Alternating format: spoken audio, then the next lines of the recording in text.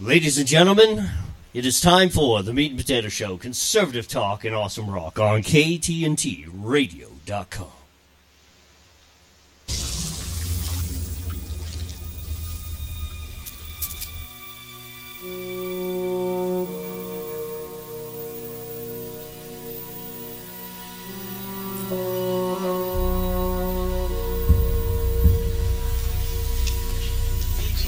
Good morning, Senators. If I may, I'd like to begin by making a statement for the record.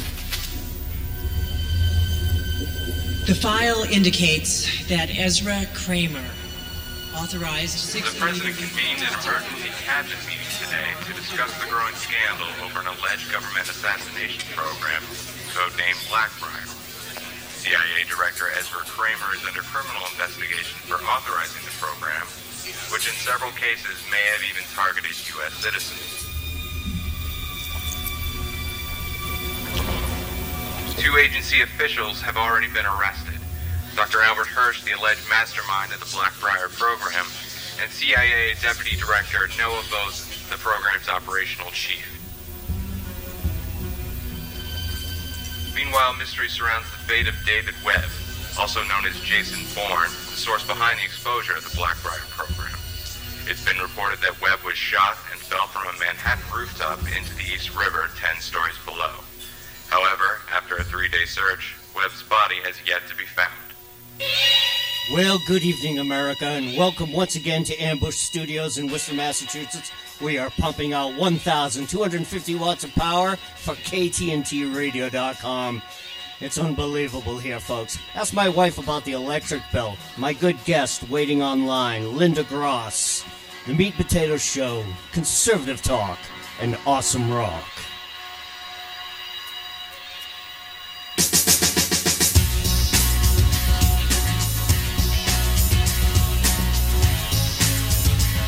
Yeah, baby. 9 years broadcasting, baby. Here we go. Once more, all these interviews that I've done so many times on this show. Yeah, 9 years. And it's so amazing. I was looking at some of my feeds that it's only been a year since I joined KTNT Radio. And, you know, we upgraded the Spreaker, we're monetizing, all sorts of stuff is happening. And it's like, really? It's been a year? And so, one of the great things I do here is I love to talk to other people who do radio out there. And talk about their experience, everything they've grown and done. And the amounts of people they've met, things they've researched and done. I mean, the stuff is piled up in my studio here. I got to throw half of it away just because it's that old. But my good guest has been so gracious to Skype in tonight. And I was connected with this person through Tim Scomo, the owner of KTNT, my boss, who does Parental Revolution. It was so gracious to give me the information, and my guest was so gracious to get hold of me and come on the show.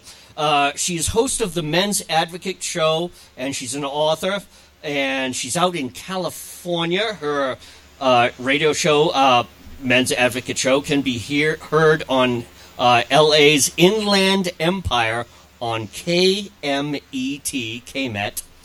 1490 AM, out in California, out in Burbank, and proving once again, folks, the Meat and Potato Show, folks, is nationwide. I mean, this is purposeful. We do this on purpose. Ladies and gentlemen, please welcome my guest, Linda Gross. Linda, thank you so much for taking this time out.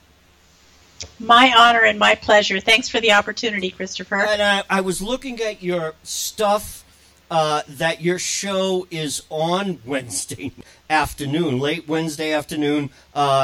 It's Pacific time, 3 to 4 p.m., so that's your time out there. But it's 6 p.m. Here on the East Coast. So podcast-wise, your show, like, quite literally ended before you even got on my show. That's right. That's absolutely right. So let's talk about you. Let's talk about your show and introduce your book and tell us about the Men's Advocate Show. Very good. So the Men's Advocate Show, we only discuss men-centric topics. So we're talking about the usual topics, sex, dating, relationships, marriage, breakups, all that kind of stuff. But we go far beyond just that. We're talking about any and all male interests. So we're talking about dynamite and blowing things up and cars and bourbon and whiskey and guns and anything, men's health, men starting businesses, business issues, all kinds of things. So anything a guy would like, that's what we talk about. I love how she opens up her list and she starts it off with sex. Yeah. There you go. Well, that's at the top of most guys' lists, right? Right. You know what though, Linda? That's funny. I say that tongue in cheek, and actually it segues into my very first question for you. Is that for the past, I'm going to say a generation, 20 years plus or minus, maybe more, that there has been. We talk about the war on women. I mean, that's what the left does, and we know that doesn't exist. But what we do see, and what we do know, and what we have documented history of, is actually a war on boys in school, and boys being just. And I don't mean the bad stuff that that old saying, well, boys are boys.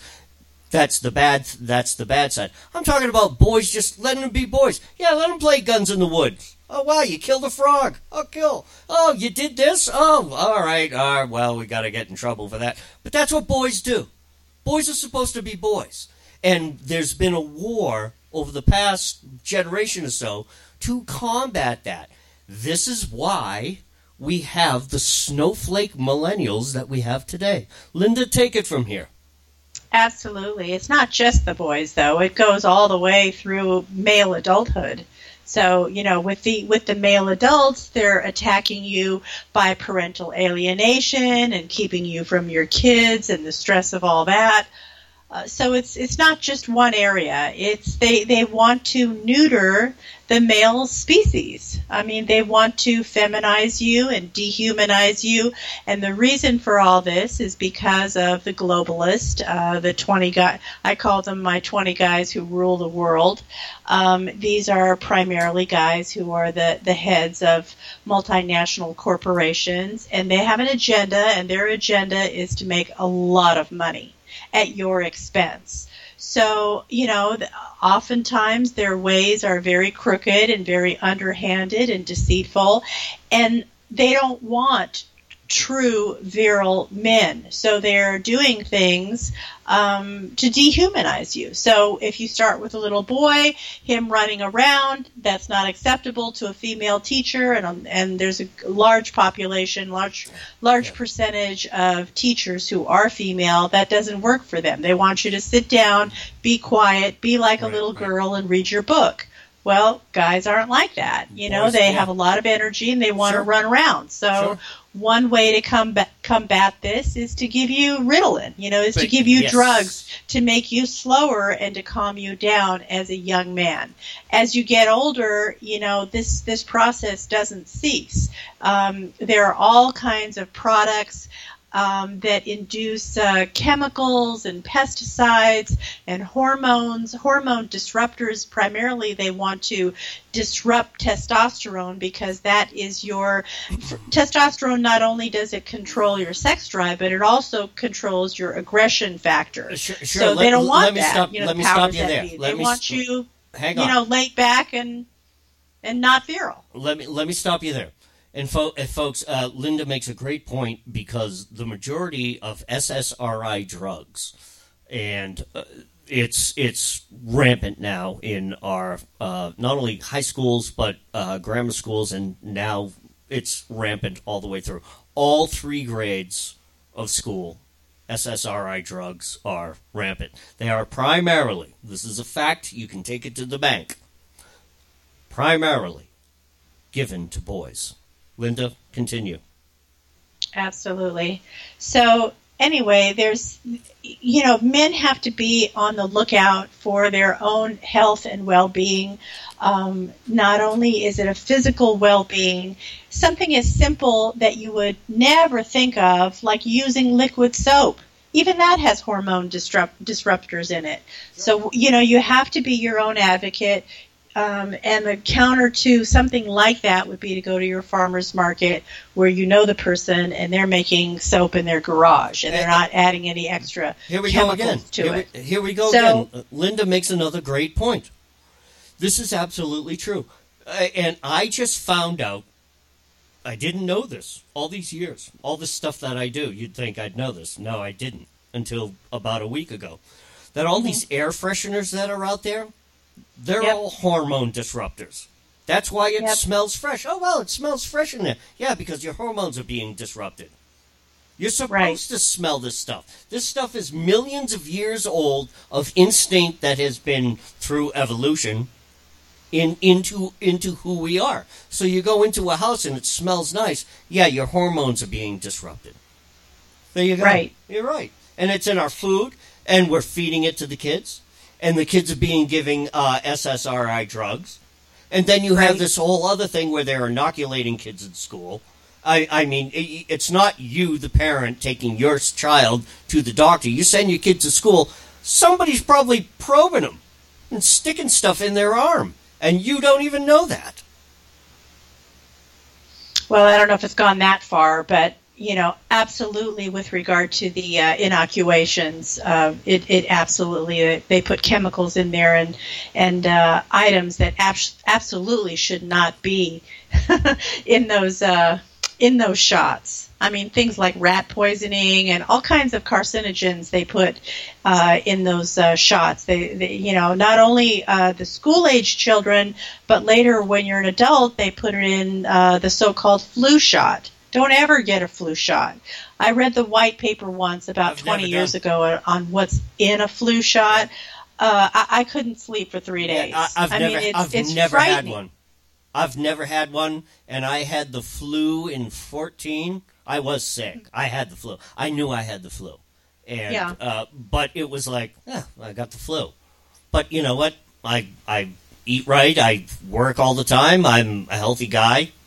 I'm an outdoorsman, so I'm exposed to stuff out there in my contracting business. So, my body over, 50 plus years has, it's like, you got the flu.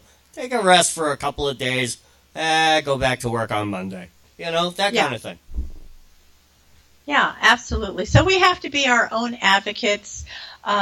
Watch what you read. I mean, we've learned this during this election.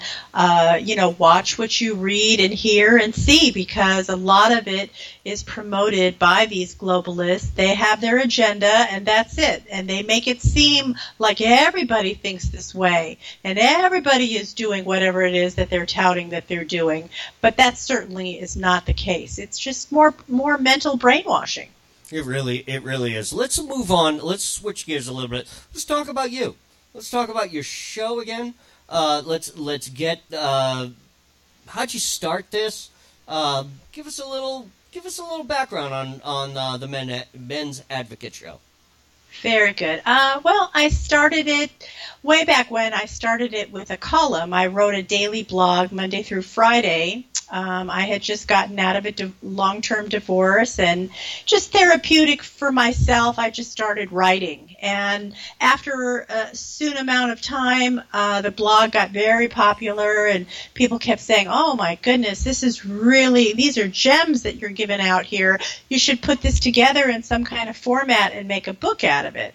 So sure enough, that's what I did. I combined my academic research. I do have a background in psychology from UCLA. I combined that as well as I interviewed tons of men, the typical man on the street, so to speak, 20,000 men to write the book. So I married the two things. Originally, I had just written the book on my own based on my research, and I got to the 6th or 7th chapter, and I ended up throwing it in the trash. I'm like, you know what? No one wants to hear me stand on a soapbox talking about this stuff. So I would rather find out what the average guy on the street wants to know and hear. What are his problems? What are his roadblocks? What is he facing? And let me structure the book where it's addressing what the average guy today wants. So that's why I interviewed the 20,000 guys to figure out what were their concerns. So what'd you find out? What'd you find out?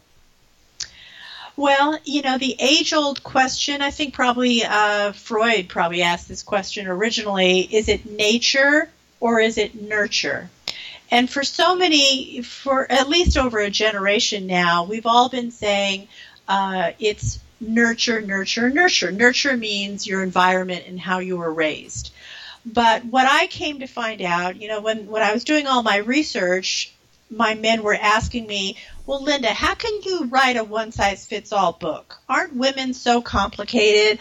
Isn't every woman different? How can you write one-size-fits-all? And so the answer to that question was, I took my research back to 10,000 years ago. I wanted to find out, well, how did the caveman do it? I'm sure women were complicated back then, too. No, anyway, I said elk. I said elk. Not deer, I said elk, but I get deer. No, I said elk, but I get deer. That's not on dinner tonight. That's right. So what I found out was not that much has changed in 10,000 years. So it led me to believe that most of what we do, most of our behavior is all pre-programmed, it's all biology, and it's DNA. And the reason why it's DNA is because Mother Nature wants to ensure the continuance of the species. Sure. So she has to make our mechanisms fail-safe, meaning that no matter what hits the news, what the latest march is, whatever, our inherent DNA is telling us to do certain procedures and behaviors. Let me stop you there. Let me stop you there. Yes. Is this part of why the left is constantly trying to social engineer? Because even they themselves, and you just said it, that this is nature. This is, well, I'm going to say the word God. This is planned. This is, all right, there you go. There's a script. That's how it's supposed to be. Linda just said it. Okay? Right. But this is what leftists do. Is that they try to social engineer. Oh, no. Because we believe God doesn't exist, we can social engineer this, that, the other thing. But don't even they themselves have a sort of God complex that, oh, no, I'm better than that. We can engineer this better. Well, they follow their own God, let's put it that way. It's not the friendly God that you and I know. They follow, God's other half, I guess. They have very devilish ways, very deceitful, deceitful ways. What you and I were talking about the war on boys and everything, this is part of the social engineering that has been going on well over a generation. Yes, they are trying to social engineer and brainwash everybody. Now, the beauty of the human spirit is, unlike all the other animals on Earth, the other animals run on what I call animal instinct. Again, the DNA and the biology. Right. And so do we. Right. 95% of the time, if we don't put any extra thought into it, we are just doing what we are naturally attracted to and naturally, inherently want to do. It's instinct. Okay, 95% of the time, humans are using their animal brain. Right. But we have the ability to override our DNA, where the other animals don't. We have what I call cognitive ability. That you can take a look at, oh, here's my natural animal instinct, but you know what, this isn't serving me, or tonight I don't want to do it that way. You can override it, but most people don't go there because that takes a lot of effort to override whatever our animal processes are. Even a threat situation. I mean, you can look at a threat situation and your automatic limbic system kicks in, that instinctual, that primal brain kicks in. But then your cognitive is telling you, step back a few yards and, take a break. And then you look, and it's like, okay, now I know what I have to do here. That's your cognitive kicking into gear. So, right. And you're right. You know, everything that we do in our day is really. It's funny that you just said that, because I'm doing a quick, Rolodex here in my brain of all the stuff I do during the day. Yeah, you're right. Yeah, 90% of it is instinctive. Driving a car, got to watch out, got to pay attention, got to do this. I'm on a job, got to be careful of myself, watch out for sharp things. You know, you are. You're 90% of the day is, I'm just operating on my animal instinct. When you interact with people, and you talk, and you do things, and you plan things, and you make things, maybe even destroy things. Yeah, that's your cognitive working there. Go ahead. Right. I don't know if you saw the movie Sully or followed the story in the newspapers. I just saw that. But that absolutely was cognitive thinking. In other words, the control tower kept saying, okay, we need to divert you, and you need to go to this airport over here. Not the intended airport, but we're going to take you, because he was in, emergency situation. He was in distress. We're going to, I think the closest airport, I don't know, to where he was New Jersey or wherever it was. Yeah, right. Anyway, he had to override that, because he had 6 people in his headset saying, we need you to go to this other airport, but he knew he didn't have that kind of time, and he wasn't going to make it doing it their way. Right. And so he had to overrule all that. And he says no one has landed on water like this before, let alone a big waterway like New York City. But that's going to get us to safety. And sure enough, he rescued 216 passengers. He didn't lose, any one of them doing it his way. But that takes cognitive ability that all those years of math and science that he took in order to be a pilot, blah, blah, blah, that probably flashed in his brain. He had 40 seconds to figure this out, to overrule what the natural instinct to do was, and what all pilots are trained to do for a particular emergency landing. He didn't do it that way. Here we go again. I got to stop Linda there. And she's absolutely 100% correct, because I saw the movie. And one of the things that pointed out in the movie was he gave that, Linda just said it, 30 seconds, 40 seconds. What they did is they kept doing these simulations, that cognitive thing. They kept doing the simulations. Oh, you could have landed. You could have landed. But he came up with the idea. And the reason why he didn't come up with it originally was because it's what Linda's saying. This stuff comes to us natural. So we don't think about it after the fact. But I'll get to the point here. So there's that 30, 40 seconds. And he finally came up with the idea. It's like, let's rerun the simulation with that 30 to 40 seconds where I have to figure out, excuse my French, what the fuck am I going to do here? What am I going to do here? Okay? Yeah. That takes 30, 40 seconds. Okay? They reran the simulations. Guess what? Every time that he was designated to another airport, he crashed and everyone died.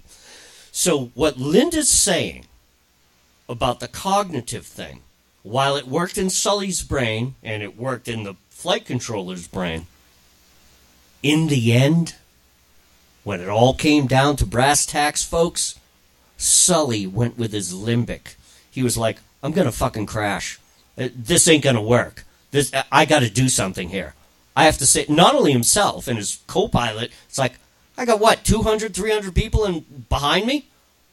He went to his limbic. He's like, and he did. He just went for the best idea that he could come up with, and it was absolutely amazing.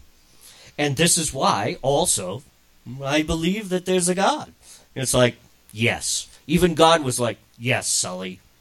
Yeah, do that. Yep. Trust your limbic. Trust your instinct. Trust your gut, what's going on there. Linda makes a very good point there. Take it from here, kiddo. Thank you so much. Yeah. And, he didn't come back a hero the next day.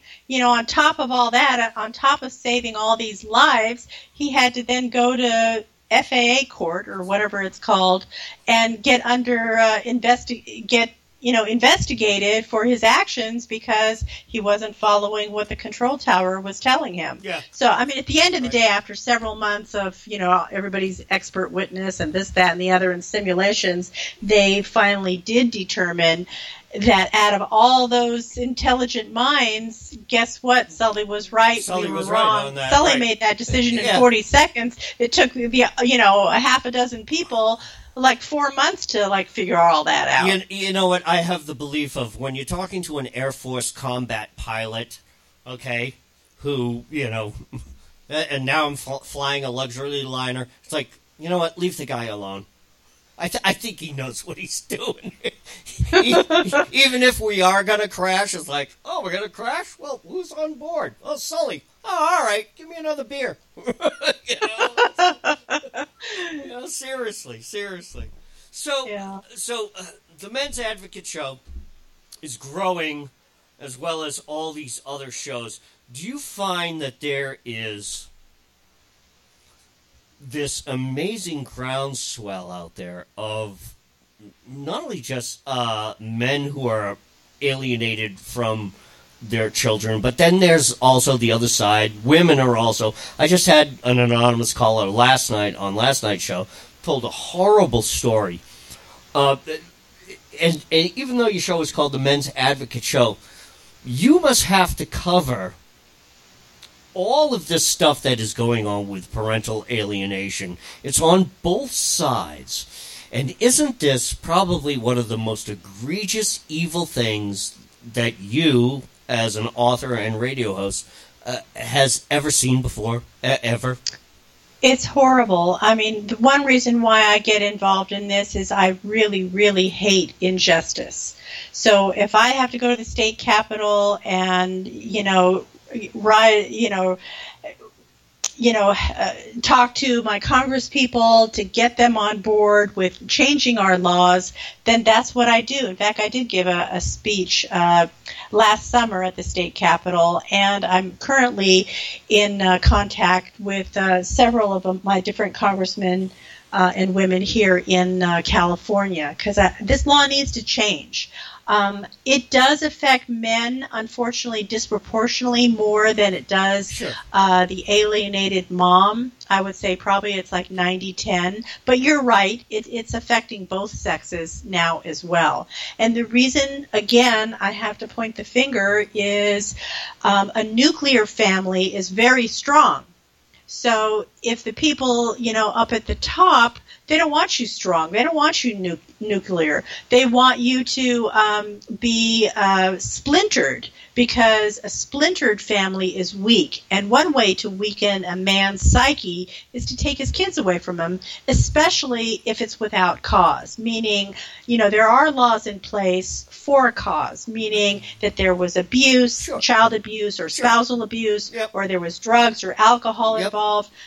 Absolutely. Those laws are in place, and they should be in place. But barring that, we're not talking about those men. We're talking about upstanding citizens. They have good jobs. They have clean records. They're not in jail. They want to see their kids. They were a good, loving father when the kids were in the house, and now that he is divorced from the mom, all of a sudden the tables are turned and he has no rights. Well, do you think with all the other courts in this land, you are innocent until proven guilty, with the exception of family court, which you are assumed to be guilty without any evidence. Well, of course. Why would you be in family court unless you weren't accused of something? Right? Exactly. Yeah. Right. Yeah. So, do you equate this this alienation and this work that's going on in family courts? Do you see this as part of the Violence Against Women Act in the 90s, passed under Bill Clinton? All of these roads are eventually related, yes. If you follow the path long enough, you end up with the same 20 guys. Certainly. They're all related. And we'll get to that. Pick any fact in history, and it's all related. I mean, you want to take, the JFK killing, you want to take 9/11, anything you want to take. If you dig deep enough, all roads lead to the same path. Certainly. But what I'm talking about is what happens on the local level in the individual Burbank District Court. Or wherever the district court is there. There's a family court division, and I'm sure there's families getting ramrodded left and right in that court. Right. And no one cares. It's like, yep, the gavel goes down. It's like, yep, next. Gavel goes down, next. Pay $250, next. Nope, you don't get to see your kids. Gavel, next. And it's like, oh, you passed a motion. Nope, not reading it. See, this is the thing. This is what I'm talking about. On the local level. Yes, you and I can talk all day about the 20 guys. I know exactly what you are talking about. I've done many interviews and shows on that one, too. But we're talking the local level here. This is my question here. It's like, what about these idiots? How do we get rid of these idiots? Well, I think there's a danger there. I know when I was doing my speech at the state capitol, and there were a lot of participants, there were a lot of dads who, and moms too for that matter, who were alienated parents. And they are very quick to blame and point the finger at the next person in line, meaning corrupt judges, it must be the corrupt lawyers, blah, blah, blah. And I'm like, no, you're barking up the wrong tree. It is not them. They are employees just like you are an employee. Sure. They are being told what to do just like your boss tells you what to do. You're not making a dent in the right place. You need to take it to a higher level. So the laws need to be changed on a federal level. And in order to change them on a federal level, you have to go to your state legislator, because that's where our individual representatives and congresspeople are, who then go to Washington. So it's not corrupt lawyers and that's another smokescreen. It's not them. It's not the judges. It's the federal laws. Like if you were to pull up the Social Security Act and look under Title IV, again, that's another piece of information that's going to make you lose sleep for a week. When you find out why and how the money gets funded from the feds to the states when they break up families, it will just disgust you to no end, to where you will now have the right information to act on. Yep. Well, we covered that. Linda Schaefer out in Georgia. She's dead now. Talked multiple times about that. And a certain presidential candidate just several months ago was so proud of announcing at her campaign rallies how she made Title IV adoption so much easier for parents. And she wonders why she lost. There you go. Right. Yeah, this is so true. It is bigger. This is why I brought up the Violence Against Women Act. It started there.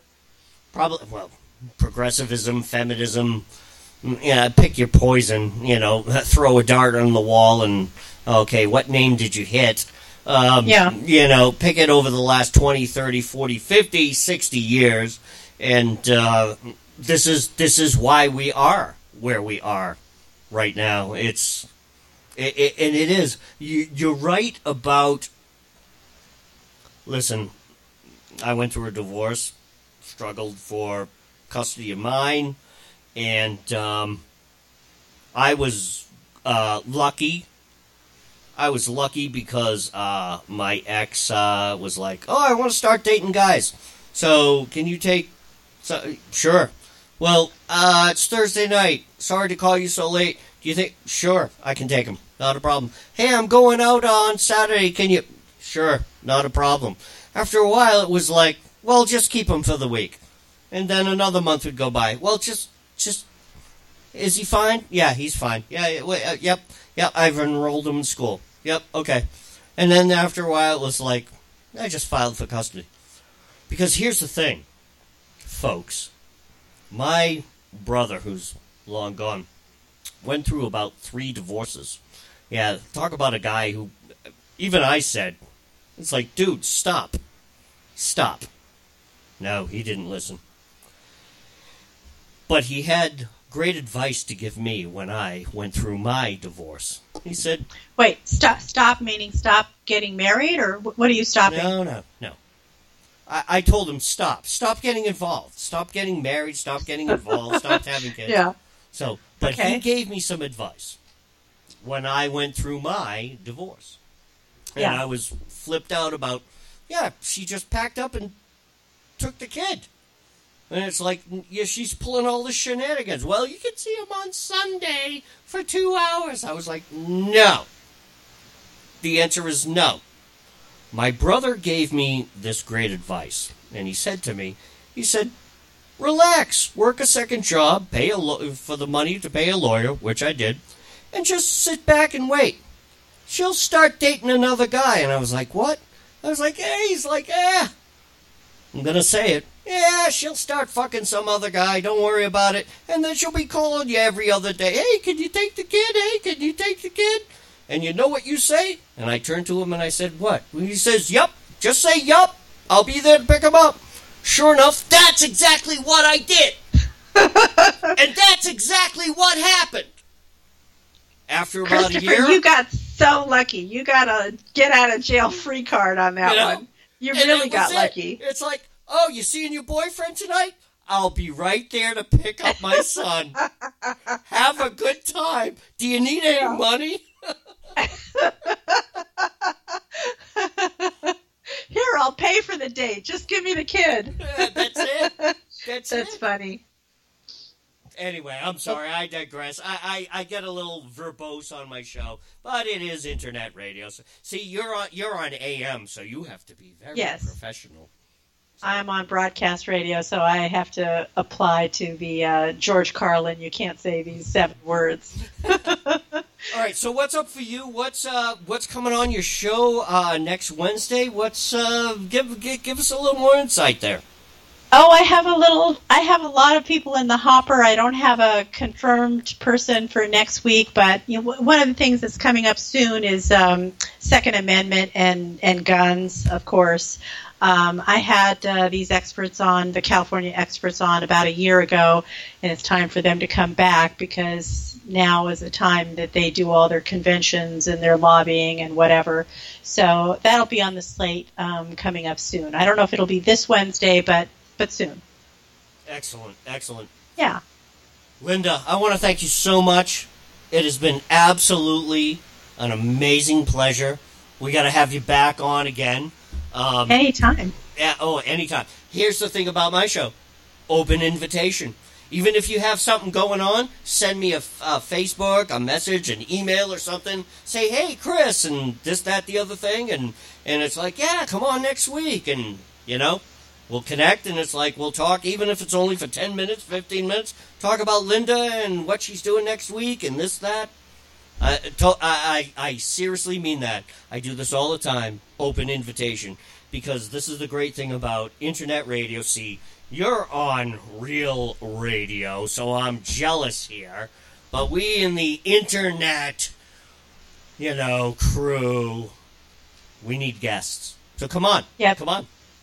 That sounds great by me. I'll definitely keep that door open and do that. I appreciate that. Finish the end of your story. How is the custody situation now with your son? They're all grown and they're in their 20s.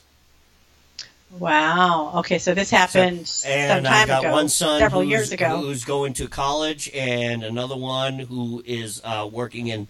He's working. He's in a management position, and I've got a daughter who has managed to finish school in her junior year ahead of her seniors. So, and that's in my current relationship, and it's just great. And this is the other thing too, that my significant other now she and I have been together 20 years, and it's been a rough ride. It's been a wonderful ride. And she is my angel and my anchor. And like I said, we've got a 17-year-old who looks like she's going to graduate a little bit early. If she keeps going, Keep going over there, Amy. Come on. But, it's like everything else in life. It's like everything else in life. You go through this catharsis. You go through this crucible. And you wonder, at the time, it does. It seems like it is going to be the worst thing ever. And some of the men who are separated from their children, it seems like the worst thing ever, and it is the worst thing ever. But one of the things I've said on several of my interviews related to this topic is you have the luxury of time. And what I mean by that is at some point in time, that alienated child from that alienated parent is going to become 18 one day. And what I've always said is that the alienated parent, work those 2 jobs. Put money away in a bank in that child's name. Set up a trust fund, maybe for college, something, anything. Always write to them. Always pay attention to them. Cut out the articles in the newspaper when they hit that home run at the softball game. Cut out that newspaper. Get as much as you can. And then when that child is 18 and they come to you and they say to you, "Gee, Dad, why weren't you there? Mom said you were this and that, and why weren't you there? I'm here." That angry child will come to you. Then you calmly say, "This is here." You hand them this. Now, I know it seems like a material thing. It's very important, though. Because what it says is that you were paying attention. I was not allowed to be there. But I always paid attention. And I did this for you. And now that you're 18, sit down. Here's a beer. Hang out for a minute. I'll tell you my end of the story. Because that's the thing that alienated child is missing. They're missing the other person's side of the story. Because they're alienated from them. Absolutely. And I fully agree with you. I did have a parent who did that. He was issued a restraining order. He could not talk to the child or the ex or the soccer coach. But as long as he kept his distance, he had to be X amount of feet away from where the child was. And he came to every single game. And he took pictures, for maintaining that distance to kind of prove, the pictures had a timestamp on them to prove that he was there each and every week. And sooner or later, after a couple of weeks, the child figured out, oh, by the way, Dad's over there in the far side of the stands, but Dad is there. And kids are infinitely intelligent. They know after a while, the mom can brainwash them all they want, but after a while, they really understand and know on a gut level that, hey, my dad does want me, and maybe what I'm being told isn't necessarily 100% true. Again. And like you say, worst comes to worst, they turn 18, and then the child can do whatever they want. Sure, so they're going to come look for you. And this is why I said what I said a moment ago. It's like have it ready. If you want to be that father, have it ready. If you're alienated, guess what? You've got nothing. You got nothing. You've lost. Boom. You're done. You're gone. You're out of the picture. What do you have left? Nothing. So what do you do with that? You say, you know what? I'm going to do what little I can. What little I can. And over the next 8, 10, however old that child is when you were alienated, when they turn 18, they will come looking for you. They will come do that. Maybe not 18, maybe 20, maybe after, whatever. They'll come looking for you. And at that point in time, you say, sit down, have a beer. Here, I've done this. Over all of these years. I've been waiting for this day. You know what? It's kind of like when an adoptive child finally meets their mother, their real birth mother. You've seen all those stories. I'm saying apply the same precept to alienated children finally going back to that alienated parent and saying, what's going on here? What's going on here? You know, it's interesting that you said about the love of a father and not having that love. In my childhood, my father just got up and walked out. I was 9 years old. And it was a very difficult time that first year. And both my parents are gone now. My father, who walked out, and my mother, who was an absolute saint from heaven. And I'm not just saying that as a mama's boy. No, I'm 53. She's been gone a number of years, and I've been moved away an even more number of years. Mm-hmm. So I'm able to look back and look at my mother and look at her history of that time when my father split. And you got to understand that I was the last of 6 children. I was the last one left in the home. And that's when my dad split, and I was 10. And this was back in the early 70s. And this was not the time where you have all this SNAP and SNP and WIC and welfare and, any check out of the sky coming from the government at your house. Yeah. You didn't have that back then. Mm-hmm. So I see my mother as a saint. And here's the thing. You realize, and after my parents died, I realized that my mother loved me. She was the parent that was there. She might have, believe me, there were plenty of times where, she beat my ass, and there were probably some times where it's like, I'm going to fucking kill you, because I was that kind of kid. But my mother loved me. My mother loved me. My father left. My father abandoned us. My father didn't love me.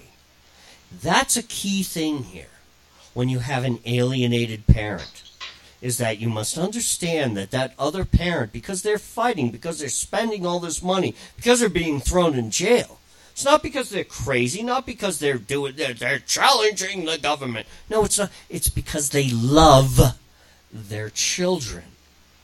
See, I didn't have that. Mm-hmm. My father just packed up the car and fucking drove away. And that was it. And that was it.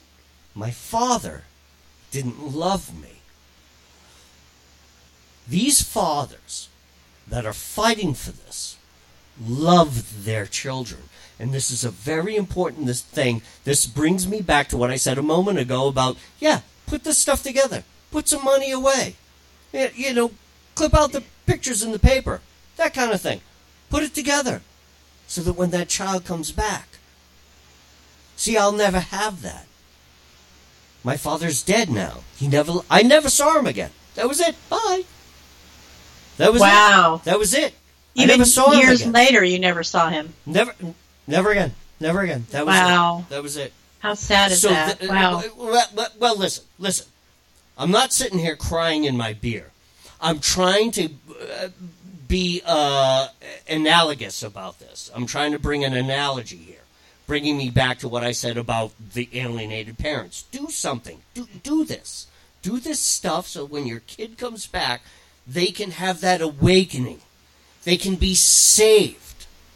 They can at 18, 19, 26, whenever they finally meet you, they can have that moment where they burst into tears and they say, my father loved me because he did this. Because I never had that. And this is why I proposed this idea. To do this. So that you have that saving grace. Not only as a father, but to the child. Sorry, Linda. Go ahead. Well, your relationship with your dad, everything happens for a reason, and as much pain as there was with that, it really shaped who you became. And you broke the cycle, and you were a different dad to your children. So, I was talking to my kid today on the phone. Yeah, he's in college. Right? I mean, that episode, that experience shaped who you are today, that you didn't want to be like that, and you made a decision to be a different type of parent. And here's you. Well, here's the I wasn't the greatest father. I kind of was a stern discipline. Didn't beat my kids, didn't hurt my kids, didn't do anything. But I was kind of like very strict. It's just the way I am. I was strict about the way things were in the house. But I was always there. Always there. Anything that had to happen, made sure it happened. Had to work the extra job, made the money, did what I had to do. I was always there. Even when my first wife and I split up and all that was going on, it was like, no, you can see him every other Sunday for a couple hours. I was like, no. You know what? Because of what I just said, I was abandoned as a child. No, sorry. It was like a guillotine on that cycle of violence thing. It's a guillotine. No, head cut off. We are not doing that. It ends here. It ends here. I will see my son when I want, how I want, where I want, and that is the end of the discussion. That's just how I was. I love that. I love that conviction. I love it. Yeah, I mean, you were just so resolute because of your own personal experience. You didn't want to be the absent person, the absent parent. So good for you. So in your state, you didn't have a formal custody document? Yeah. Well, this was 93, so it was the start of the whole Clintonista thing. So my ex-wife at the time, was jumping on that bandwagon because I have a feeling she was being not only coached by her lawyer and but possibly by other family that this this is all going to change now. You can write your own ticket. You can get them to pay child support all the time, and you don't have to do anything. And you can go on this program and that program, and you can and she, believe it or not, I hate to say it, I'm not giving names. To this day, my kids are all grown. I've long forgotten about her. Last I heard, she's still on government programs. That was like her thing. Mm-hmm. And that was it. And I was like, no, if you want to... Here's the thing. Never beat her, never hit her, never hated her, never did nothing. I was like, love you, hold, caress, kiss, the whole 9 yards, everything all the time, tried to remember everything I was supposed to do. I just tried to do the best I could. Work all the time, throw the money into the bank account, get shit done. I was doing what you said on your Man's Advocate show. I'm being a guy. I got to do the guy thing. Mm-hmm. So, and then one day I come home from work and I'm like, all right, what the fuck happened? Seriously, it looked like that scene out of The Grinch Who Stole Christmas, where the coat wires are hanging on the wall. And, it's like the bauble from the tree rolling across the floor, that empty room. I was like, what the fuck? What? I was like, I thought I was robbed. I was like, what the? Hello? And I got hold of her, and she's like, I moved out. And that was it. And so here's the thing. It's like, bringing me back to my brother who gave me that advice I told you about earlier. Mm-hmm. It's like, so why do I have to pay all this stuff? Why do I have to pay all this child support? Why do I have to why do I have to pay for the... She's the one that walked out. She's the one, as a contractor, you're the one that initiated the contract. You walked out. You took all the shit with you. You walked out. You initiated the contract. Why do I have to pay for the divorce? You're the one that wants out. You fucking pay for it. Yeah. See where I'm going here, Linda? I do. Take it. The laws are not fair. they made sense back in the 50s and the 60s because back in those days women weren't working, and a lot of times, she would put in 20, 30 years of her best years, quote unquote, and the guy would finally, make something out of himself and have prominence in his community as well as with his paycheck.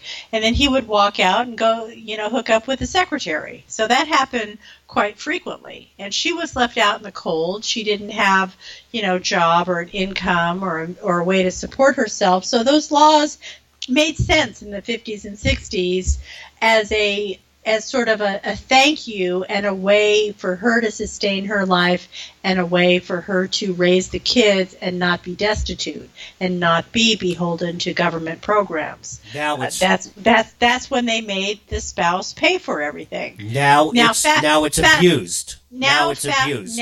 Exactly. Now fast forward to the early 70s came the widespread use of the pill, and it was the first time she could control her body. She could delay the pregnancy. She didn't have to be barefoot and pregnant in the kitchen. And then she could go to work or travel or further her education or start a business or whatever she wanted to do. So now we have 70% of the women in the workforce. So it's a whole different scenario than what was happening when those laws were originally created. So now, to get even with everybody, in the 70s, the second wave of women's feminism, they decided to come up with a mantra, and it was a good mantra, I suppose, equal pay for equal work. But guess what? They couldn't solve that problem. Here we are 40 years later. They still can't solve the problem because basically what they're doing is they're demanding the raise or the job or the promotion based on gender. Well, as a CEO, CEOs could care less about your gender. They could care less if you're red, blue, or polka dot. They want to know, are you affecting my bottom line? If you're improving my bottom line, you'll get the job or the promotion or the raise, and that's the end of that. There's nothing to discuss beyond that. But women don't seem to get that. They want all these amenities without putting in the work. So anyway, in the 70s, they couldn't solve that problem. So then they decided let's just turn on all men, not just my ex-husband, but let's just turn on all men because all men are bad. And that's when it just started to go downhill, and the degeneration and the devaluing of men started to occur after that point in time. Linda makes a great point earlier in her dissertation there about equal pay. You know what? If I'm serving on a front line and I have a female combat person next to me throwing lead down the field right next to me, she better be getting my pay grade. She better be getting mine. If I'm in a mine somewhere and I throw a shovel full of coal, and there's a woman operating that train, those mini trains that they have in the coal mines, and I see it's a woman, she better be getting my pay grade. You see what I'm saying? But she is. If you look at the statistics, if you compare the exact same job to the exact same job, in other words, a female pediatrician versus a male pediatrician, a female executive secretary versus a male executive secretary, a female accountant versus a male accountant. If you compare the exact same job, they are getting equal pay. Of course they are. But that's not what women are doing, because that doesn't make headlines. What women are doing are taking all pay of all jobs and comparing that to what women get. And what they don't and that's where they get the 77 cents on the dollar business, because you're not comparing apples to apples. You're comparing all jobs to what women are paid, which is not a fair assumption, because they're not factoring in that in general, men take more dangerous jobs, men are more at risk, men take jobs that require a higher level of education, When it comes down to salary negotiations, men speak up for what they want and what their rights are. And, they'll go ahead and say, I want a 12% raise. Here's what I did this past year. I got this project done. I got that project done under budget and ahead of schedule. And they'll show facts and figures as to why they think they deserve that raise. Right. Women don't do any of that. In fact, women don't even have the discussion at all. But they're expecting that same raise that this guy probably spent weeks, if not months, putting together his speech with his boss as to why he deserves the raise or promotion. Women don't do that. Yeah, and you know what? Okay, women take jobs that are less hours because they take more time off. They take time off to go to the doctor themselves. They take time off, which isn't their fault, to go take, Johnny to his doctor. They take time off. They get off early because they're taking Johnny to soccer practice. All these hours add up. So she might be working 30 hours a week. He's working 40 hours a week. So again, you're not comparing apples to apples. So you can't compare all jobs to all jobs. It's just not fair. But, that's not going to make the newspaper tomorrow. So they just, bitch and moan and complain that why are we still making 77 cents on the dollar, but they don't want to put in the work. And here's the other thing, if they get all of these laws that have been passed to help women along, which is part of the problem of... hang on, I might have a caller. Hello, Christopher. All right, hang on. I'll call you back in 5 minutes. Yep. All right, sorry. Anyhow, I thought there was a caller on. Nope, that's another call for the next segment coming in, and this is something we got to do. Unfortunately, we got to get out of this segment here because I got something else coming on here. Okay. So anyhow, yeah, if Hillary was exposed again, folks, this is why she didn't win. It's like it just kept. It was like a cornucopia of just crap coming out. I mean, even Hillary was caught paying her staffers, female staffers, 77 cents on the dollar. It's like, seriously? It's like, I'm working at a campaign. You don't think I'm not working as hard as the guy over there? I'm out there popping up signs. I'm on the phone. I'm busting my ass. Seriously? Seriously? And then it came out as a fact. So it is. It's really, really, yeah. To talk about women not being paid as much, it's like capitalism. It's not an equal playing field. I'm sorry, folks. I'm sorry to pour the cold water on your campfire here, millennials, snowflakes. Mm-hmm. It's like it is an uneven playing field. But what makes it even is your determination as an individual, not as a man, not as a woman, not as transgender, I, you, he, she, it, we, they, whatever you want to call yourself. It's you getting out there. This is called America. This is called capitalism. And yes, I'm sorry. Linda might disagree with me. I'm sorry, it's still a man's world. And I don't mean a man's world from, we're men. No, it's a man's world meaning, man up. It's a man's world. Man up. Pony up. I don't care who you are. I don't care what you are. Get the fuck out there and do something. Make something and create something. And make something of yourself. Linda, I want to thank you so much for calling on to the show tonight. The Absolutely. Show is... Do you mind if I plug my show and my book real quick? You know what's so funny? Can I just do my radio show for a moment here? Of course. Here we go. Linda, please plug your show for my audience to hear. Jesus Christ. Sorry, Christopher. All right, so my show is on every Wednesday, 3 p.m. Pacific, 6 p.m. Eastern Time. You can go hear the live version of the show. Go to kmet1490am.com. You can listen to the live stream from the website, or you can download the phone apps for iPhone and Android from the website. It'll have click-throughs right there for you. Or if you can't listen live, we are on demand. You can listen to my whole library of shows if you'd like to.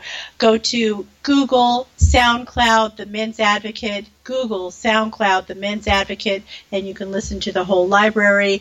And then my book, of course, is called Mastering Women, The Real Truth About Women That Will Change Your Life Forever. It's got a 5-star review on Amazon. You can get it in the ebook version as well as paperback. Well, Mastering Women. Then call in the next couple of weeks, talk about your book. We never even got to that. But this is what an organic conversation. This is what is great about talk radio. It's just organic. And this is what's great about conservative radio. It's just, here you go. This is it. Yeah, you know, we just had a wonderful conversation. Took over an hour. Absolutely fantastic. So let's get you back on. Talk about your book. We never talked about your damn book here. Oh, Linda, I'm so sorry. I gotta get to another day. It's quite all right. I gotta get to the next segment. You have a finite amount of time. All right, I gotta get to the next segment, ladies and gentlemen. KMET 1490 AM, the Men's Advocate Show. My good guest, Linda Gross. Thank you. God bless you. Thank you, Linda. Thank you, and you, Christopher. A pleasure. We'll do this again soon. Thank you. All right. Now, I got to make a phone call and see if we can get this going. Somebody else is calling me. Holy crap. All right, I'm going to play a tune. I'm going to kill some time for a minute here.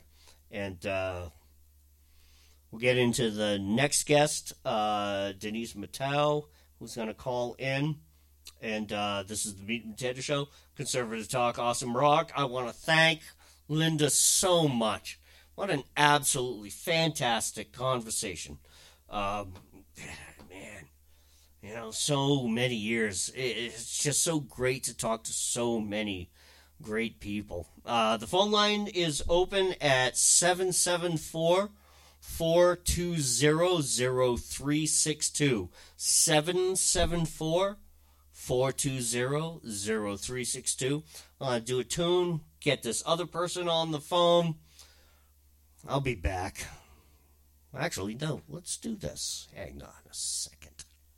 That experience for me left me so disgusted that I couldn't see how Planned Parenthood could ever redeem themselves after that.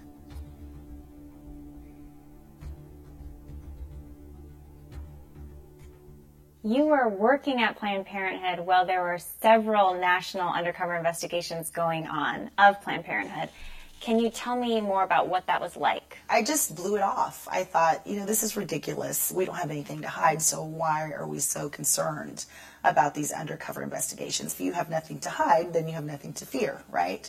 And so that was my attitude while managing my location. Of course, later on, during my tenure, all of that would change. In the beginning of 2011, another undercover investigation came out exposing Planned Parenthood workers aiding and abetting underage sex trafficking. In the past week, Live Action has released undercover videos showing Planned Parenthood staffers all too eager to help purported teenage sex workers get abortions and contraception. Well, a New Jersey senator is today calling for a federal investigation into the group Planned Parenthood. An employee at a Planned Parenthood clinic who agrees to cover up a child sex ring. We're involved in sex work. All right, some of them are young. They're kind of like 15, 14. Minors are always accepted without parental consent. Okay. We never got this from me. This is to make all of our lives easier. Okay. If they're 14 and under, just send them right there if they need an abortion. Okay. If it comes out that they do need an abortion, how long till they can be sexually active again? Minimum 2 weeks. Minimum 2 weeks. Minimum 2 weeks. Do you maybe have any suggestions about what else they could do? I mean, they still got to work, Yeah, wake up, Waist up. Waist up, or just be that extra action walking by. In 2011, Live Action investigators exposed 8 Planned Parenthood clinic staffers at 7 different facilities willing to aid and abet child sex traffickers. Planned Parenthood tried to defend themselves, claiming that the encounters with the sex traffickers had been properly reported to the authorities. They referenced a letter sent by Planned Parenthood President Cecile Richards to then Attorney General Eric Holder regarding visits to Planned Parenthood clinics by persons claiming to be engaged in the sex trafficking of minors. But there were several major problems with Planned Parenthood's letter.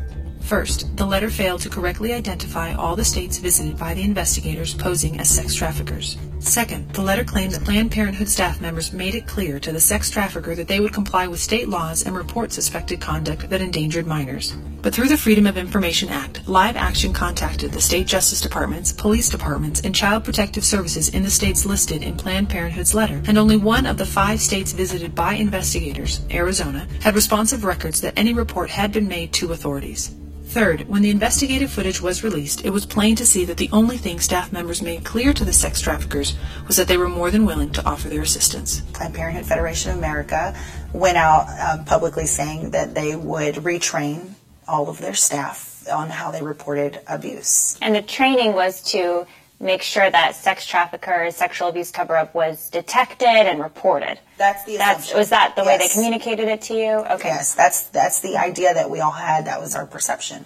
And when we were called into this meeting, I went in really believing that Planned Parenthood could redeem themselves. They're going to prove that they really do care about women, and this is something that really concerns them. I walk into the room, it's dark, we sign in, and there's a projector screen pulled down, and they begin to play all of the previous undercover investigations that had been put out, about Planned Parenthood. And I became very perplexed. I thought, what's going on here? Are we showing these things because they're trying to show us what not to do, the things that are wrong, that we don't do these things. And so I raised my hand and I said, I'm confused. Like, when are we going to actually begin the retraining? What can I do as a manager to take this information back to my staff and put, enforce policies and procedures that would help protect women who are experiencing either sex trafficking or sexual abuse in any way, because that's a difficult subject to talk about if you ever have a patient come in who expresses that. And so I really wanted to know how we dealt with that. And she immediately, shot me down and she said, "We're not here to talk about that, Ramona. We are here to teach you how to identify if you're being videotaped or recorded or entrapped in any way." At that moment, my heart just sunk. I couldn't believe what I was hearing. I couldn't believe that we were actually there to train on how to identify if we're being recorded. Again, it goes back to, why do we have something to hide? Why is this an issue for us? That experience for me left me so disgusted that I couldn't see how Planned Parenthood could ever redeem themselves after that.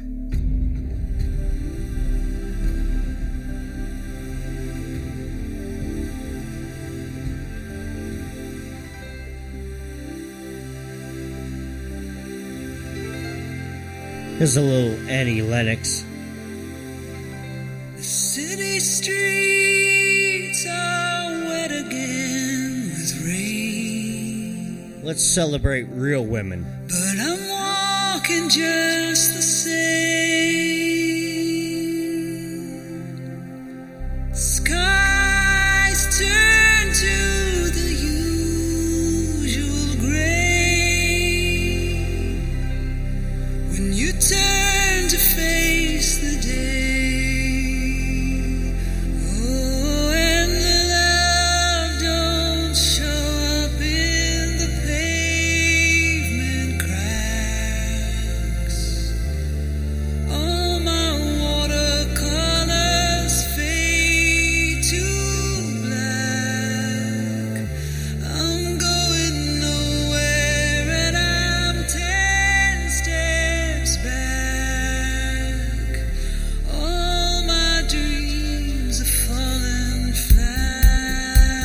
KTNT Radio, the Meat and Potato Show, conservative talk, awesome rock.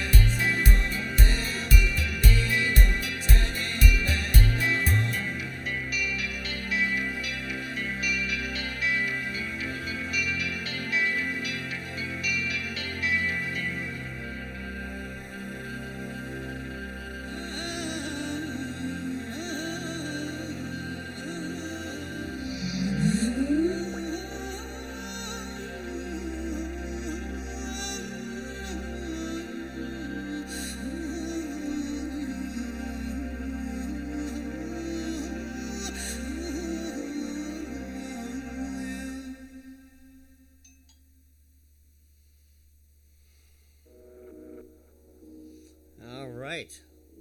Linda, you there? There we are. Hang on 2 seconds. All right. Here we go. Talk about unprofessional radio. Well, yeah, you do this, folks. Yeah, you do it. Yeah, go ahead. You do it. Tell me how good you do. Ladies and gentlemen, the Meat and Potato Show, conservative talk and awesome rock. Been waiting for this phone call. We went a little over with our last guest. Had to do a break in here. And so I got hold of my second guest, who's been on the show before, my good friend Denise Matau, who has told the story about the unfortunate death of her daughter at Amherst College, UMass Amherst, and some of the investigations that are going on there. And did she? Well, did I think I lost you there.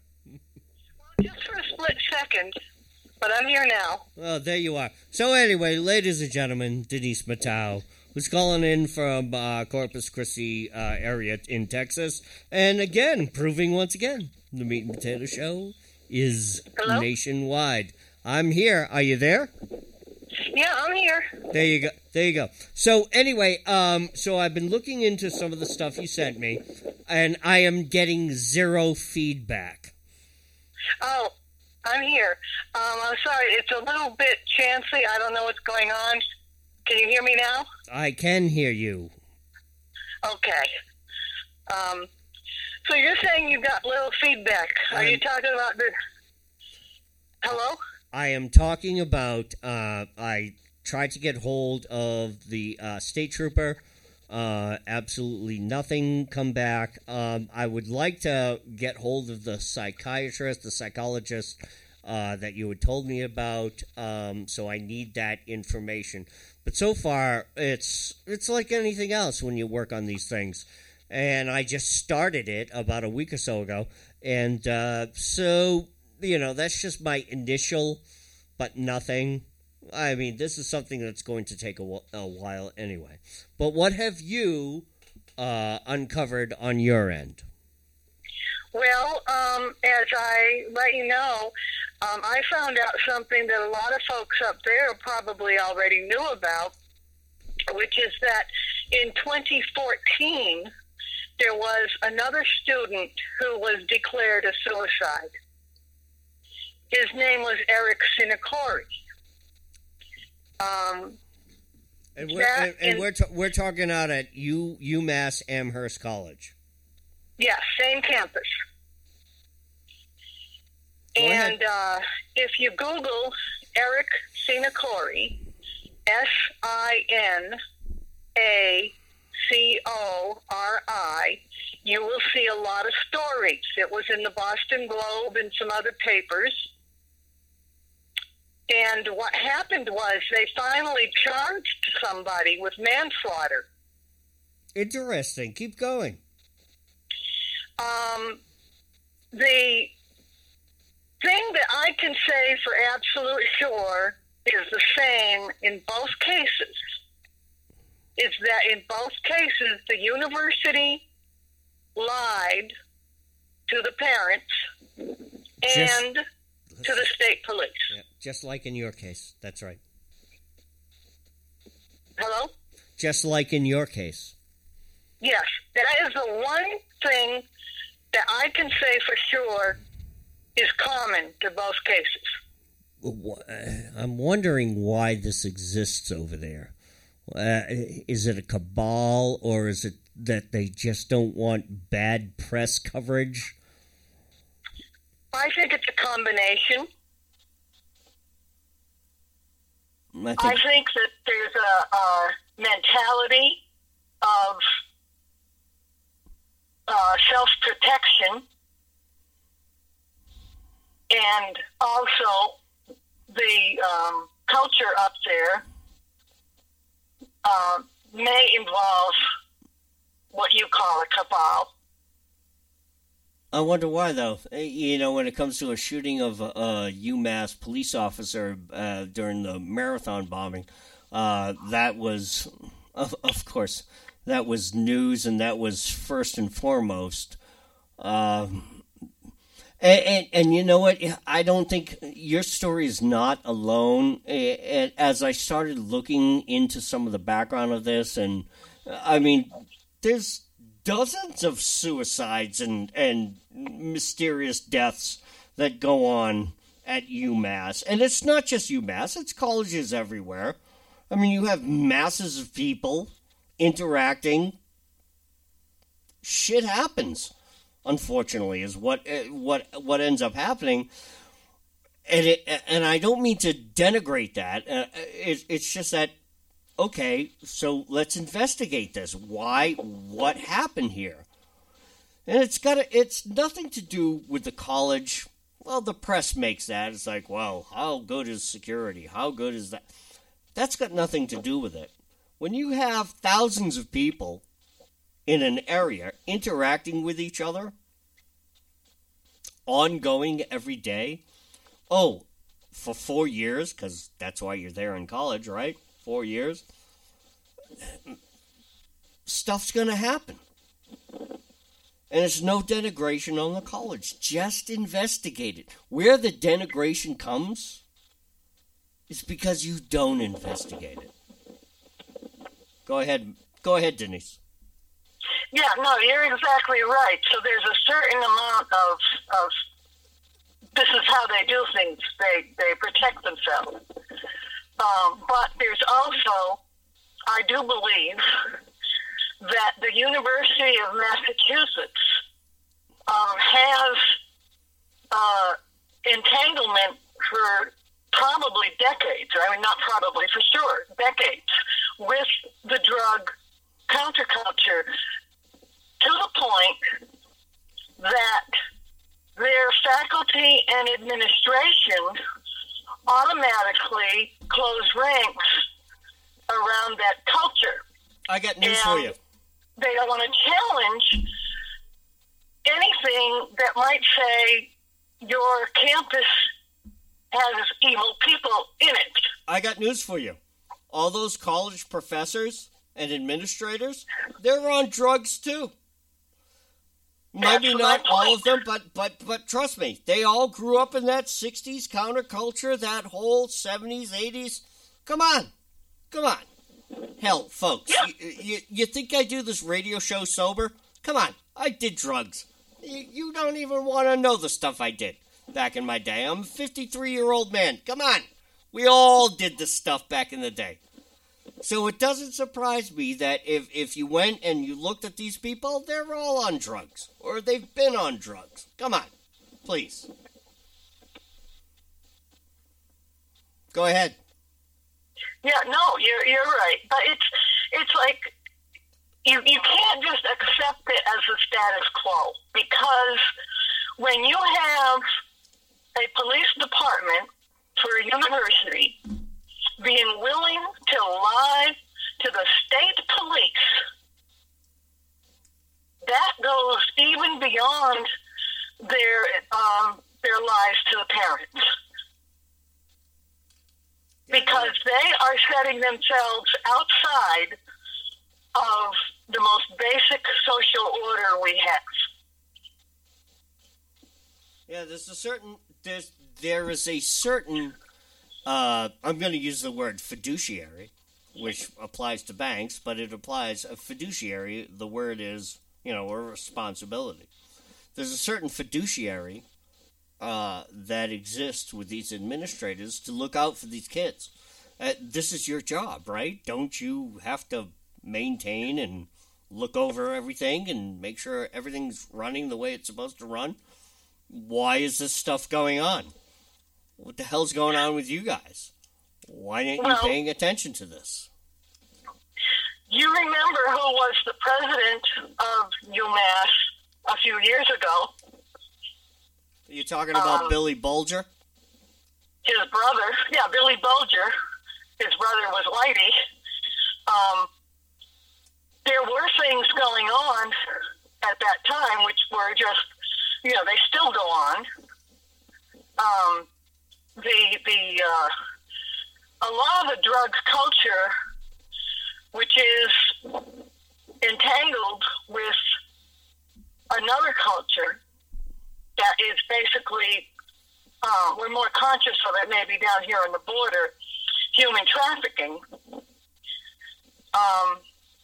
That's actually a big part of what goes on, in the sense that students are seen as a commodity. They're a human commodity that the university uses for its own ends. Yep. We know this. Yeah, this is true. This is a truism. I mean, the young 18-year-olds, sure, I can see that. I can easily see that. And some of the stuff you've worked on is, some of the cultists that exist out there. And because it's UMass and because it's Amherst, Mass. Oh, yeah, this place is total lefty Fruit Loop. land out there. Trust me, I live here in Mass. It is. It's total Fruit Loop land out there.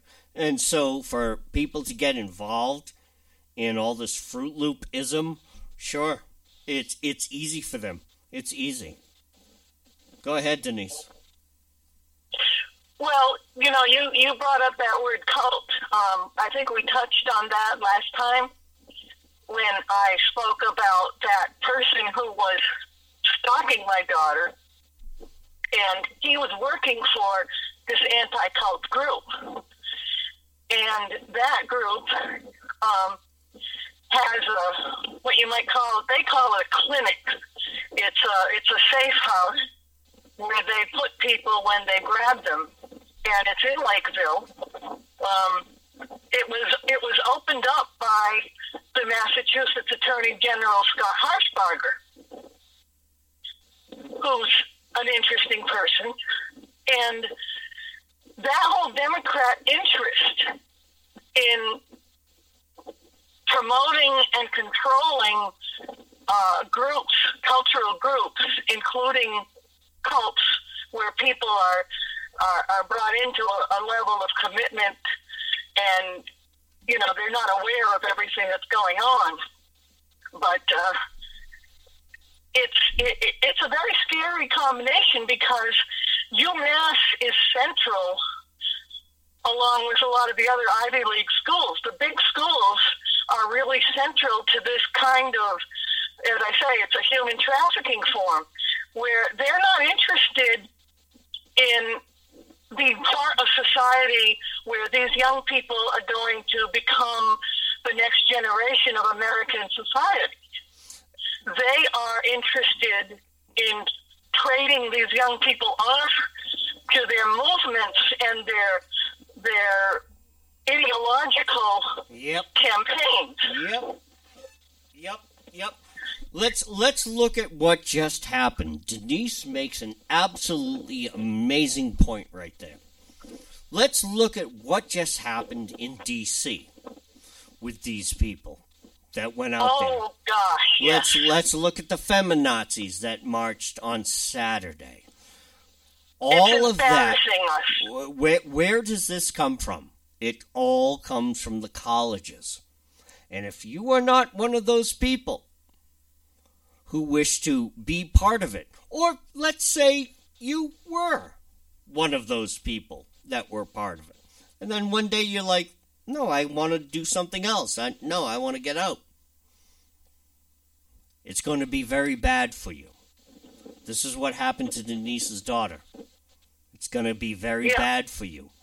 And it's not, if you watch what they did on television to the city streets, what makes you think?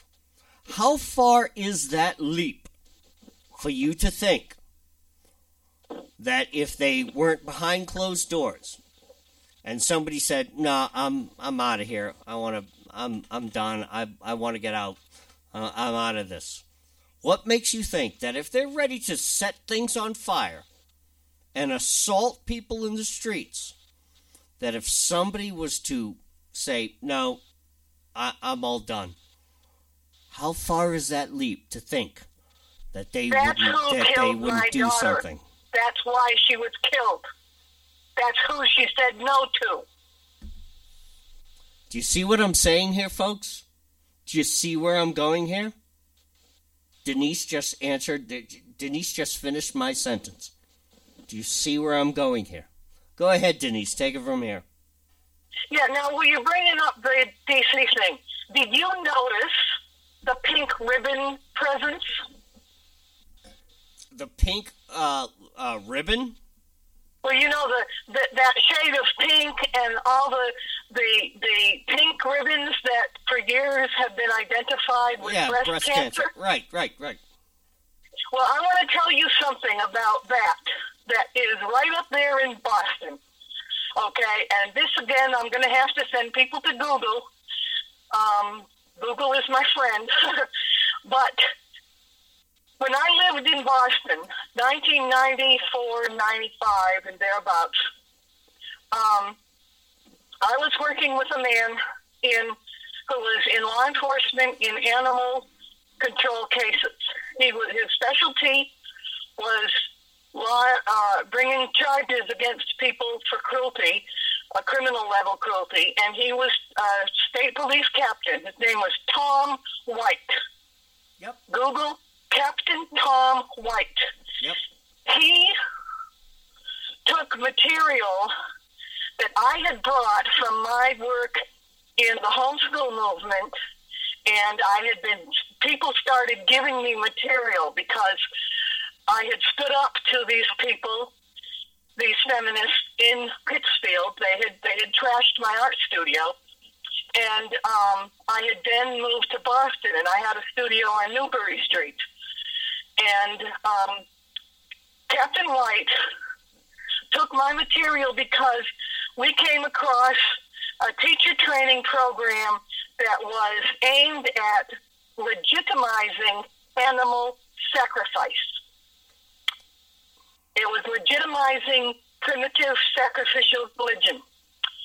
And he had the first, what they call the primary document that a third grade teacher had given me, was a required Massachusetts program.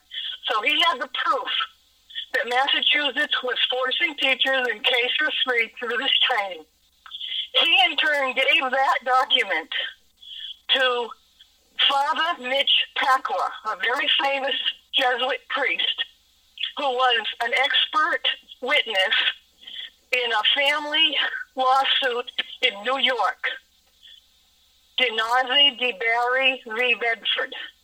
They were suing a school over putting their children through traumatizing experience. And he used that material to prove to the court that the school knew what it was doing, that it was not an accidental side effect. And when my last conversation with Captain White, second to the last, he came back to my studio and he gave me the documents back, told me the case had gone well. He was working on a number of civil lawsuit cases that were adding up to laws. They were hoping to be able to plan to be able to prosecute these things criminally. But at this point, it was still civil. So he gave me then that same week we spoke, I said, I had received a lesbian weekly newspaper. It's a regular newspaper in Boston. It was published under Bill Weld's administration as governor by the Friends and whatever, P-Flag, G-Flag people. And they had an announcement that the Pink Ribbon Breast Cancer Charity was merging with 2 other charities, medical charities, a Franciscan group that has the chapel there in Copley Square, or somewhere near Copley Square. There's a Franciscan-run church, and I used to go to Mass there. They had a Franciscan group and a gay AIDS group. Right. So that if you gave money to the Pink Ribbon Cancer people, they could legally use it for AIDS and Franciscan charities that you didn't even know about. Sure, right. And they could use it for political marches without being prosecuted, because I saw the legal public announcement for the IRS, and a good researcher can find this in IRS paperwork now. If you go looking and you know how to look in those databases, it was 1994 or 5, mid-90s, the merger happened, and from that point on, the breast cancer movement became a politicized movement. Sure, right. Because it was, and after that, long after that... Hang on. Denise, hang on. Let me stop you there.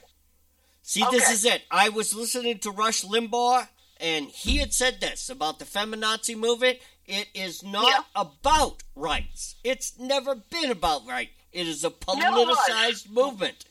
And this is what Denise just said, that they had politicized the entire movement. And I got news for you. Denise is on the track. She's looking down that road. And I'm going to help you along the road here. You look into the Tides Foundation. Look into the Tides Foundation. Look into George Soros. I guarantee you, he's got his fucking fingerprint on that button right there. Wow, that's amazing that you said that. That's why I interrupted you. And it reminded me, I'm working on my job, and I'm listening to Rush Limbaugh today, and they were talking about the feminazi movement on Saturday. And it was like, this thing, you know it was paid for, and I'm doing my work, and it's like, yeah, of course we know that. And I do radio, so it's like, yeah, of course we know that. But it's like the rest of America doesn't get this. It's so insane there. And Denise she's spot on this. Go ahead, Denise. Well, Sorry to interrupt you. I was in the middle of it. I was in the middle of it. And when that happened, and I told Captain White about that, he was changing his tactics at that time from going after symbolic activity. They were calling it the satanic panic, but I said, no, start looking at the grant money. Start following the money. That's prosecutable. And I gave him that paper. After that, not long after that, he died falling down the stairs of his home. And two people involved with that movement, one of them I knew who she was because she worked with a relative of mine in Vermont, and she was there. That happened, like I say, I had that conversation with him in the late 90s, mid-90s. Over the next year or two, things were going on, and I just got scared. I ran out of Boston. When something happened, I left completely. My daughter was out of state, and I said, I have to get out. There was a state trooper that I named him to you. He's retired now. He took everything and put it in storage because he was looking into what happened along with Tom White.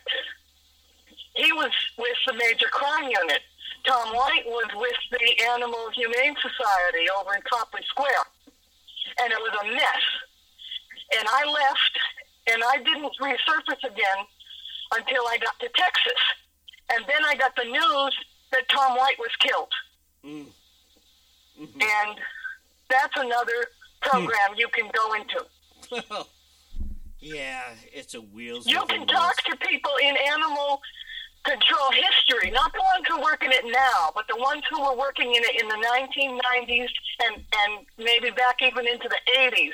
They were having a real house-to-house battle with the cult, the feminist cult, or whatever you want to call it, cult. It is a giant cult. Oh, of course it is. That took over. And they were having battles because it was both the plan of the cult to bring in this animal sacrifice religion, as well as a sneaky way to get people into local government and rubbing elbows, and they move up the ladder from, dog catcher to county commission to state rep. Well, this is one of the things Glenn Beck talked about years ago, back in 2008 and 2009, when I first got on radio, and Glenn Beck was a major influence of mine.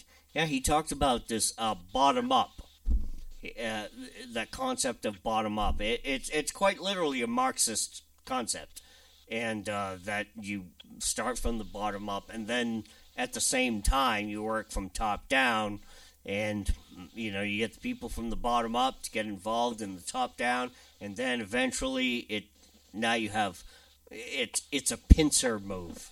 It's actually a Nazi move, because the Nazis... It's classic Nazi. Yeah. It's scientific Nazi tactics. Yeah.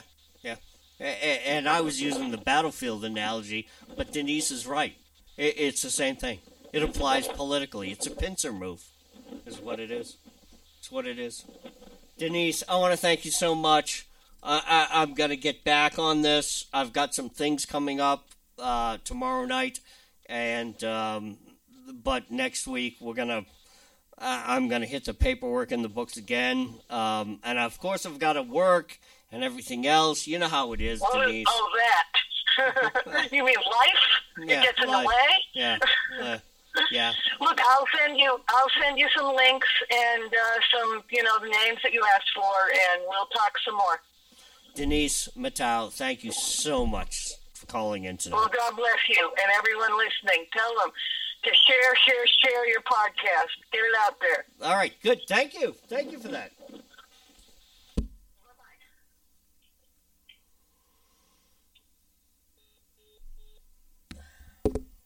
Wow, that's amazing.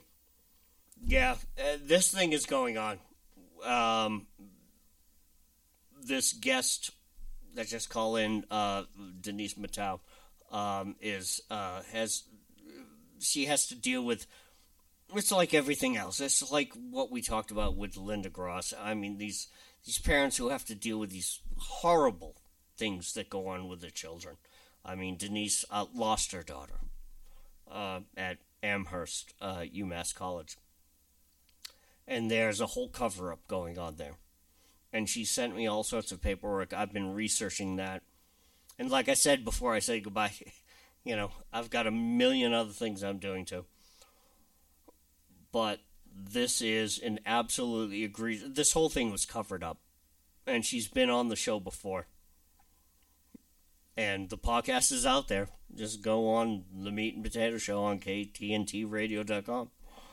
Or just get hold of me on Facebook. And I'll send you the podcast. It's that simple. Hello. So, I got a couple of things I want to announce. Because we're coming up close to the top of the hour. And I just want to get to some fun here. And take a break. Tomorrow night... 90 Harding Street, the Compass Tavern. The Compass Tavern, compass like the thing that ships steer by. The Compass Tavern, 90 Harding Street, 6 o'clock. Dr. Willie Soon is going to give his dissertation on climate change realism. This is something I have been working on for about 2 months now. That in conjunction with our Great Worcester Tea Party. It's going to be an amazing event. I was just down at the Compass Tavern earlier tonight before I came on air to check the room out, talk to the owner. We are on. We are set. I've been in touch with all the players involved. We are on. We are set. All lights are green. We are T-minus. See where I'm getting at here, folks? So tomorrow night, 6 p.m., we'll probably start about 7:30, but get there early. Great place, Compass Tavern, great food, great drinks, got a bar there, multimedia. I'm bringing my portable sound system. I'm sure you saw some of the photographs I put on my Facebook page. We got a new system going here, and all of that is transportable. So all that is going down to the Compass Tavern tomorrow night to put on this multimedia display. I will be filming. That will go out on the Meat and Potatoes YouTube page, Facebook. It'll just be out there. You guys know what I'm talking. It'll just be out there everywhere. So tomorrow night, Dr. Willie Soon. Compass Tavern, 90 Harding Street. The Worcester Tea Party. And Meat and Potatoes. And here we are on KTNTradio.com. I gotta take a break. I gotta do some stuff.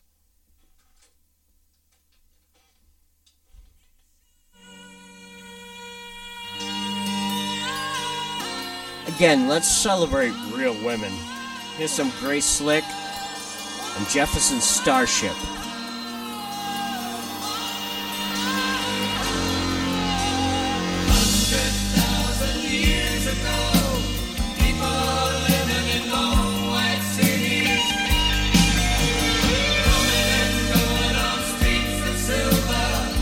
Talking future history.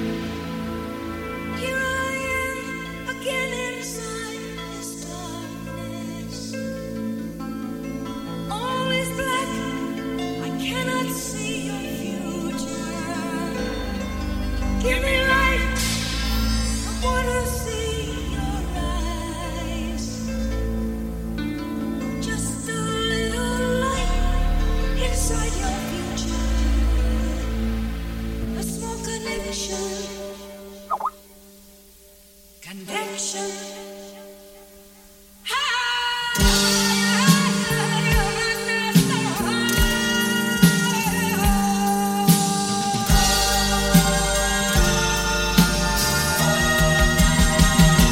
I'd like to see Jesus and Muhammad on the road to Damascus. What do you think they would say? With the fire with knives twisting their teeth like Jews and Arabs today. Or with that walk and speak like philosophers and thinkers. Amusing each other's insights, relishing the brainwaves there. Round the warmth of the hunting fire, even for hungry folks, you know they love connection, contact, communion. Let our two great religions cease their senseless struggle. It only hurts the children.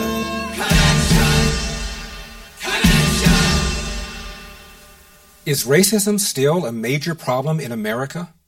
President Barack Obama certainly thinks so. He said that racism is in our DNA. Really? If racism is in our DNA, doesn't that mean it's immutable, unchangeable? But America has changed, and dramatically so. In 1960, 60% of Americans said they would never vote for a black president. Almost 50 years later, the black man who said racism is in America's DNA was elected president, and 4 years later, re-elected. That's only the most obvious example of racial progress. There are many others. Take interracial marriage. As William H. Fry of the Brookings Institution wrote, sociologists have traditionally viewed multiracial marriage as a benchmark for the ultimate stage of assimilation of a particular group into society. Black-white marriages were still illegal in 16 states until 1967, and a 1958 Gallup poll found that only 4% of Americans approved of black-white marriages. Today, that number is 87%. In 1960, of all marriages by blacks, only 1.7% were black-white. Today, it's 12% and rising. Now, what about racial profiling and abuse of blacks by police? Doesn't that prove that racism remains a major problem? In the summer of 2014, Ferguson, Missouri became ground zero for this accusation when a white policeman shot and killed an unarmed black teenager. While a Department of Justice investigation of the incident cleared the officer of any wrongdoing, it did accuse the city's police department of racial bias. But what was the Justice Department's report's most headline-grabbing stat? The gap between the percentage of blacks living in Ferguson, 67%, and the percentage of those stopped by police for traffic violations who are black, 85%, an 18-point discrepancy. Racism, right?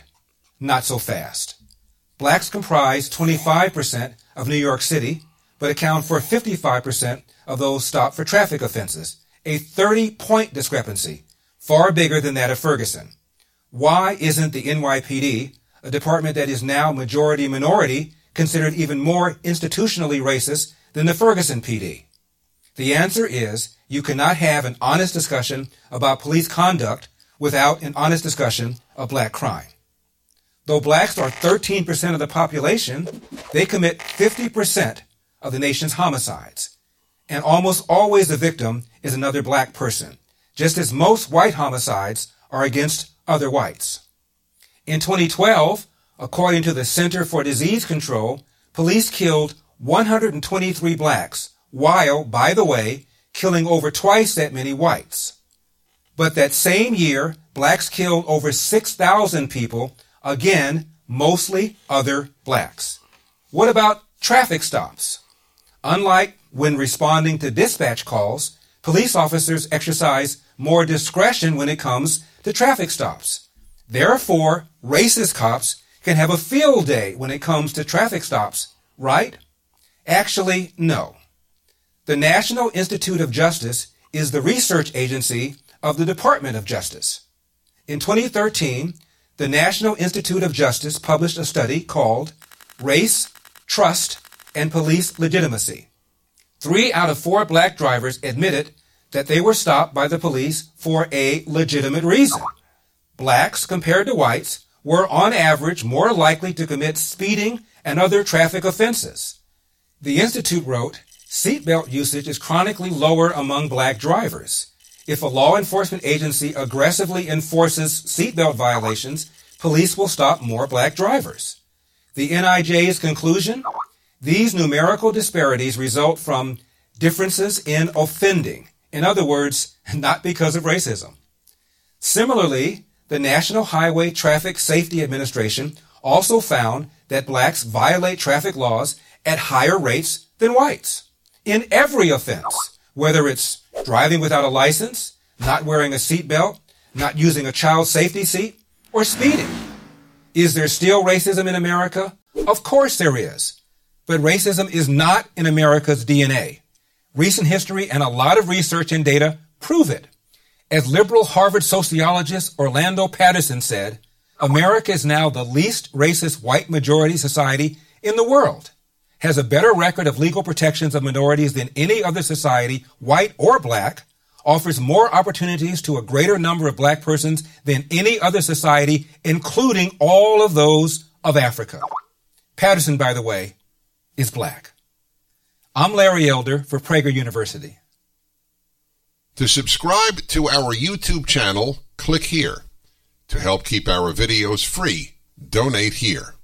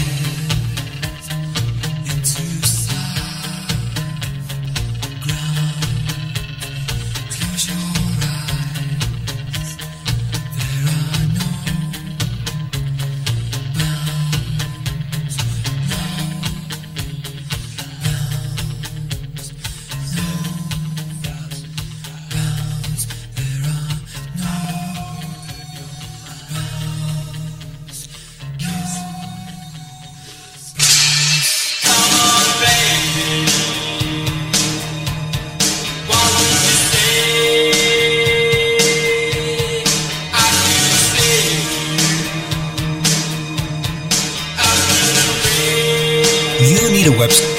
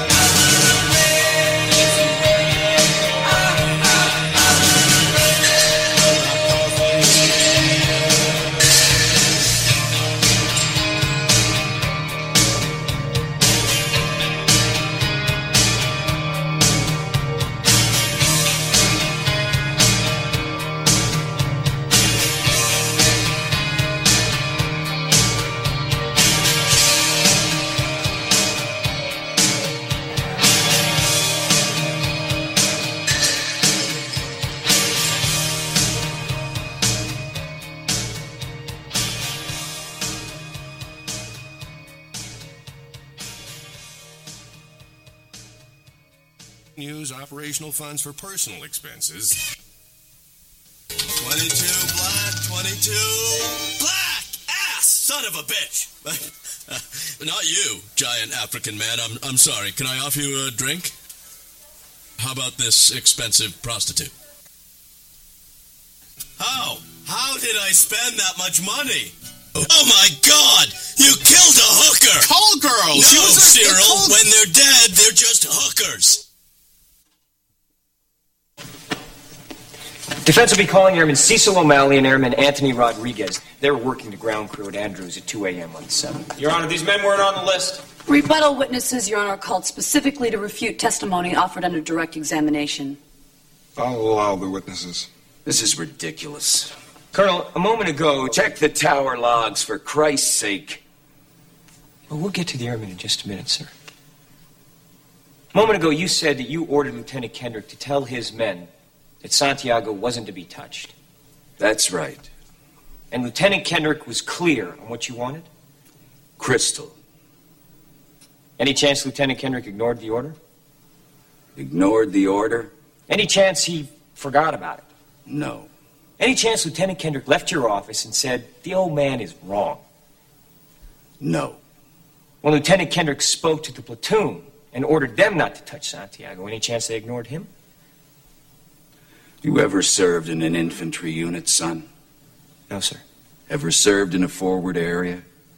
No, sir. Ever put your life in another man's hands? Asked him to put his life in yours? No, sir. We follow orders, son. We follow orders or people die. It's that simple. Are we clear? Yes, sir. Are we clear? Crystal.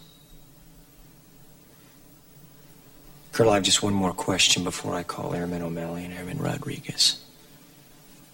If you gave an order that Santiago wasn't to be touched, and your orders are always followed, then why would Santiago be in danger? Why would it be necessary to transfer him off the base?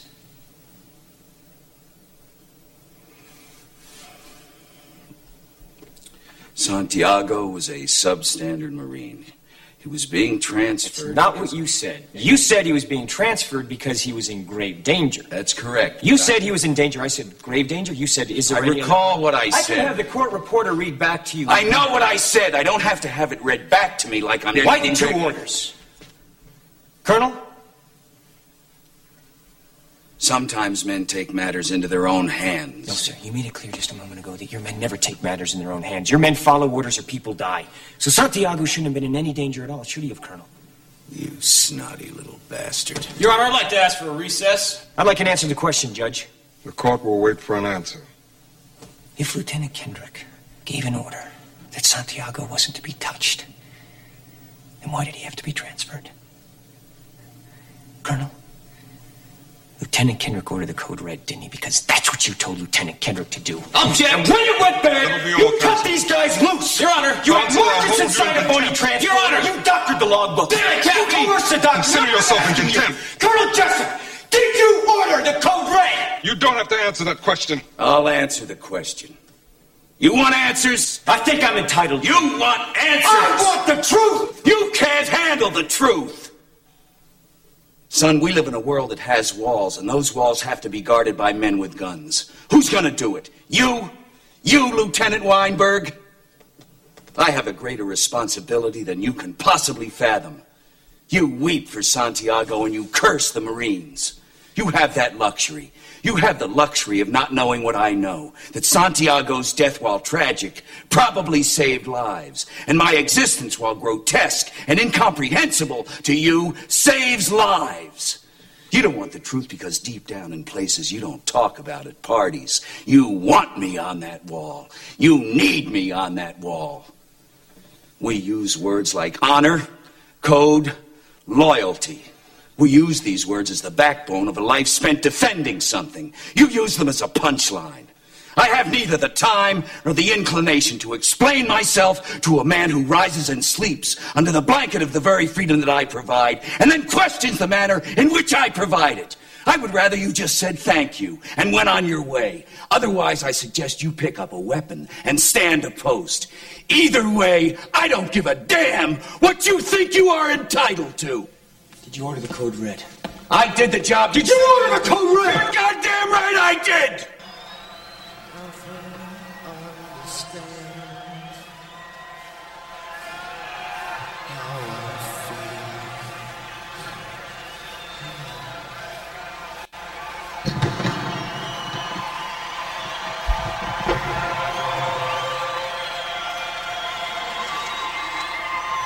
Some 9 Inch Nails. Here we go, baby. I was tripping on mushrooms. This is from Socrates, New York, 1994. Tripping on mushrooms, baby. I was in the mosh pit. Conservative talk, awesome rock. Meat and potato show.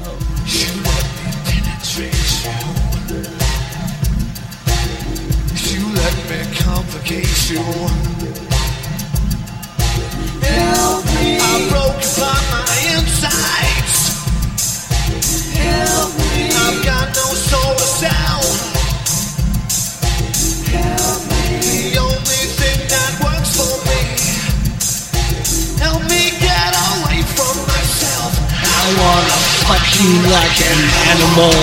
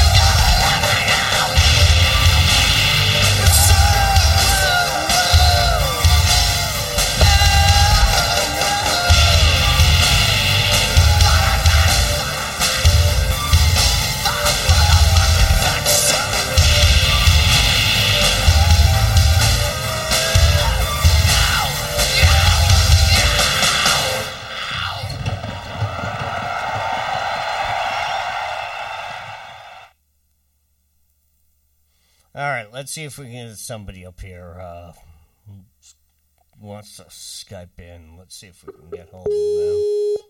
Uh-oh. Sorry. See if we can get hold of them. Yo. There you go. There you go. Ladies and gentlemen, bluesmovers.com, my good friend, John Abrahamson. I Skyped him because he wanted to Skype in. John, how you doing tonight, brother? Oh, I'm doing great. It's, where do I start? Where do you start? I know. What do you think of the executive orders?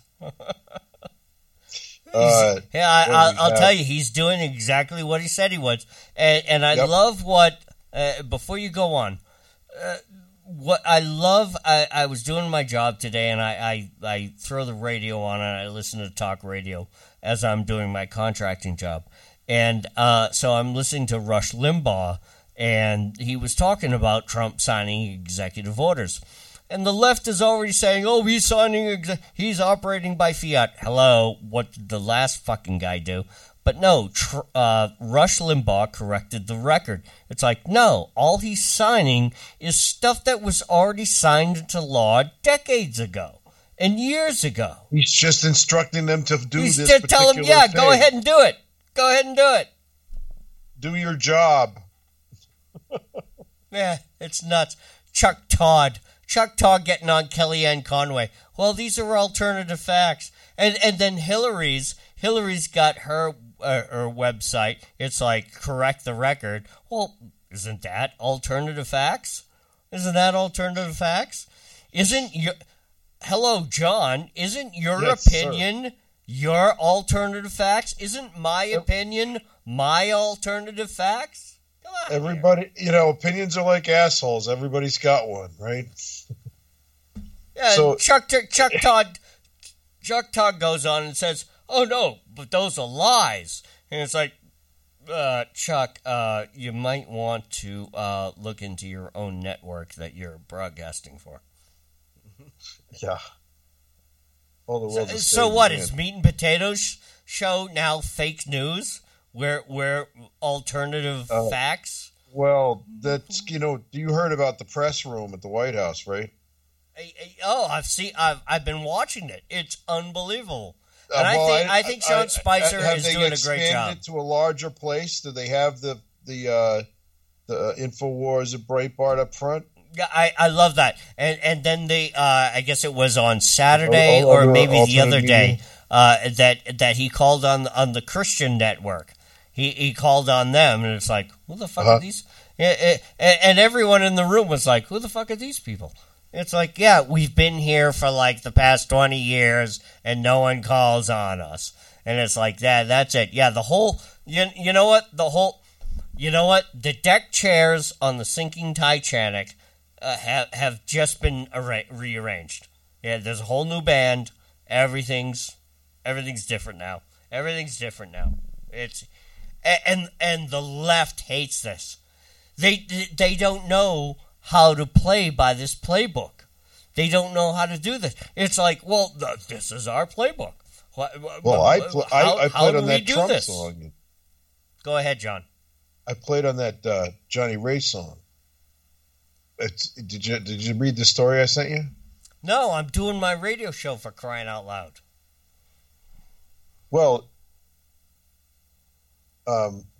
around Christmas week, December 28th, right? I see you did the Trump Christmas song, Ray, right? Hello? The Trump Christmas song. Not a Christmas song. No, you haven't heard it, have you? No, Play that video. Can you get your Skype messages? No, no, I did. I saw the other ones before. Yeah. Do you think I have time to read every goddamn thing? Come on, please. Did you listen to the song? No. Play it. Play it now. Can you play it now? Play the song. Let me go in here. Where are we? Blues Movers. Let's go through messaging. Let's go to Blues Movers. There's a video at the top of my website. Oh, there's right here. Trump President, Great Again, the song. Play it. There we go. I ran into this guy. He's been an acquaintance on Facebook. I don't remember how. And he said, I don't care if I lose half my fans. I'm tired of people bashing Trump and his supporters. I wrote a song and get it out by the beginning of the year. And people are going like, well, we don't like Trump, but we love you, Johnny. And we'll support you. Here you we go. And I go, can I help? I'm a Trump supporter and a pro-Trump player. Here we go.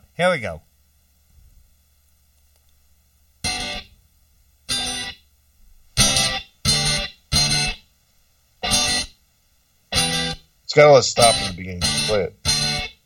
Some think he's brilliant. Some say he's just bright. And others don't like it when he tweets at night. But I say this whole world is just a little too uptight. And I know you know what I mean.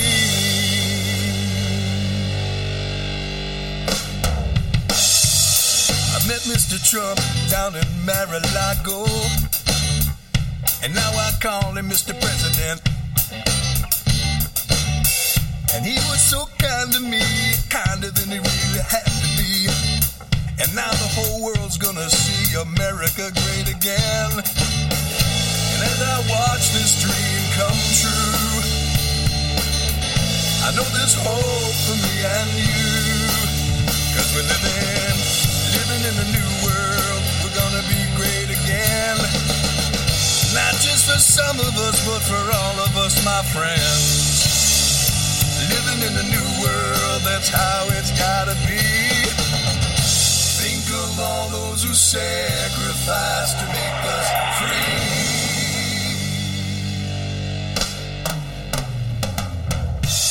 He's gonna build that wall. Oh yeah. He's gonna make it tall. Prosperity at last. It's gonna happen fast. Look out.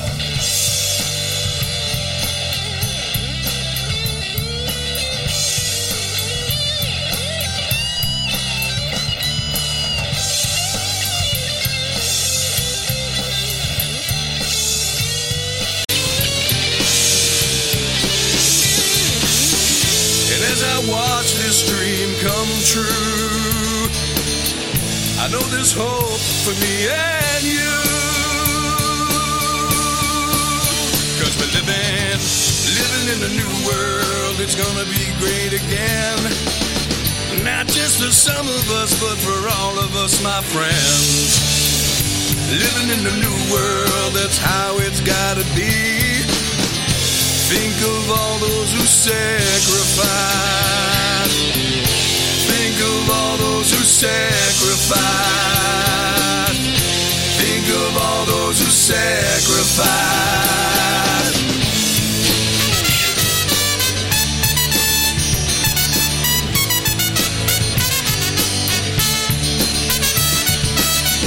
We're living in a new world. We're gonna be great again. Living in a new world. We're living in a new world. We're gonna be great again. Living in a new world. Yeah, yeah, yeah. We're living in a new world. We're gonna be great again. We're living in a new world. America's great. There you go. There you go. Yeah, that's pretty good. You play the horns on that, don't you? Yeah, that's me. So on New Year's Eve, I swung by his studio in Mass on the way to Rhode Island, and it wasn't really that far out of the way, and made a new friend. It was fun. Good for you. That's awesome. You know, it's amazing what's been happening. I'm watching the market just go fucking ape shit. Keystone Pipeline online now, baby. The drilling begins, the digging begins, the wall begins, and it's not just executive orders. It's because the money was already put aside and it's already there, and it's just been sitting there for a couple of decades, and hopefully it gained interest. So we can now we got even more money. Yeah, it's absolutely amazing. And one of the things I want to say about the left is that, somebody like Chuck Todd, who comes on and talks to Kellyanne Conway and tries to manipulate the facts there. And you, John, are always big on photographs and conspiracy theory. And come to find out that the two photographs that were, given as examples of, Trump didn't have that many people. Yeah, turns out it's a lie. Yeah, the first photograph on the left is the one of Obama actually speaking. Yes, it was a monumental event, the first black American. Hello? Sure, there were millions of people. Then they showed the other photograph on the right side, and that's 3 hours before Trump even showed up. And let me tell you something, folks. Let me tell you something. That Friday was an off work week for me. So guess where I was Friday? On the couch watching the inaugural. I was watching the inaugural. And so was I. I took a day off. I saw the camera pan. I saw it. I saw it sweep back, pan around, and I was like, the fucking mall is packed. It's packed all the way down to the Washington Monument. It's the same goddamn thing. But the photograph that they showed when Chuck Todd, that piece of shit, and what starship warped in out of space and put that guy behind a journalist's desks. I grew up in the days of Harry Reasoner, Britt Hume and those guys. Even Bob Woodward, every once in a while, Fox News dusts off the mothballs and it's like, let's get Bob in here to chime in on an issue here and there. They did that. Those are the guys I grew up with. Who the fuck is this Chuck Todd guy? And he's jumping on this bandwagon. He's like that. Well, the photographs say something different, and it's so amazing that he does that. And John, hang on a second. I want to keep going here. Let me tell you another amazing thing that I've been watching in the news. You want to talk about conspiracy. You want to talk about manipulating language. You want to talk about manipulating the message that's out there. In the past couple of weeks, one of the things I have heard on mainstream media is pundits. I heard it with Chris Matthews, and then I heard it with Chuck Todd again, where they uttered the phrase, and this is very important, you got to listen to this, they uttered the phrase, well, the vast majority of Americans voted for Hillary Clinton. See, they're no longer using, oh, she won the popular vote. Now they're spinning it. Well, the vast majority of Americans elected Hillary Clinton. Folks, if any of you... Did you hear what Donald... Oh. Hang on, John. If any of you have read my blogs and what I have said multiple times, not only on my blogs, on the Lexington Green, and on Politician Reviews, and here on this radio show, all Hillary got was X. That's all she got. All she got was X. But the left is spinning the language, and you mark my words. I'm waiting for the third, fourth, and fifth time for this shoe to drop. That some pundit on the left says, well, the vast, and as we all know, that the vast majority of Americans elected Hillary Clinton. That they, see how they slip it in? They'll slip it in. And I heard it a couple of weeks ago with Chris Matthews on PMSNBC, and then I heard it about a week ago with Chuck Todd on CNN. And I was like, I had that moment of click. Wow, that's twice I've heard that. See, they're spinning the narrative. Go ahead, John. Take it from here now. Well, I'm just overjoyed at the pace at which Donald is hitting the mat with the necessary things he's doing. In my opinion, necessary. Well, oh my God! Imagine a president who actually does what he says he's going to do. Imagine that. Oh, we can't have that. And now they're complete. It was like Obama said in the campaign he was going to be transparent, and he wasn't transparent at all. Donald is telling you what he's doing. He's tweeting directly to people. You get a text message every time he says something if you want. And now it's too much for them. Their heads are spinning. Well, they can't keep up with it. They're used to dwelling on some little minutia, some little inconsequential thing that they're not used to. Somebody who's actually hitting the marks and doing something here, doing something there, doing something the other place. He introduces himself to the DHS, and at that point, that's when he gives the order to build the wall. He doesn't say, "Oh, we'll have another meeting in a month. We'll see how it's going," and then tell them. No, it's already. Because Reddit says you're building a wall. You're going to start planning to build a wall now. The money's available. Yeah. Why do you think the market is finally hit that 20,000? I think over the last couple of weeks they were hesitating. It's like, no, we know. And I think the stock marketeers were like, oh, I want to buy up this stock. I want to sell that stock. I want, we know. We're waiting, and boom, they were waiting for it, and then it went over 20,000.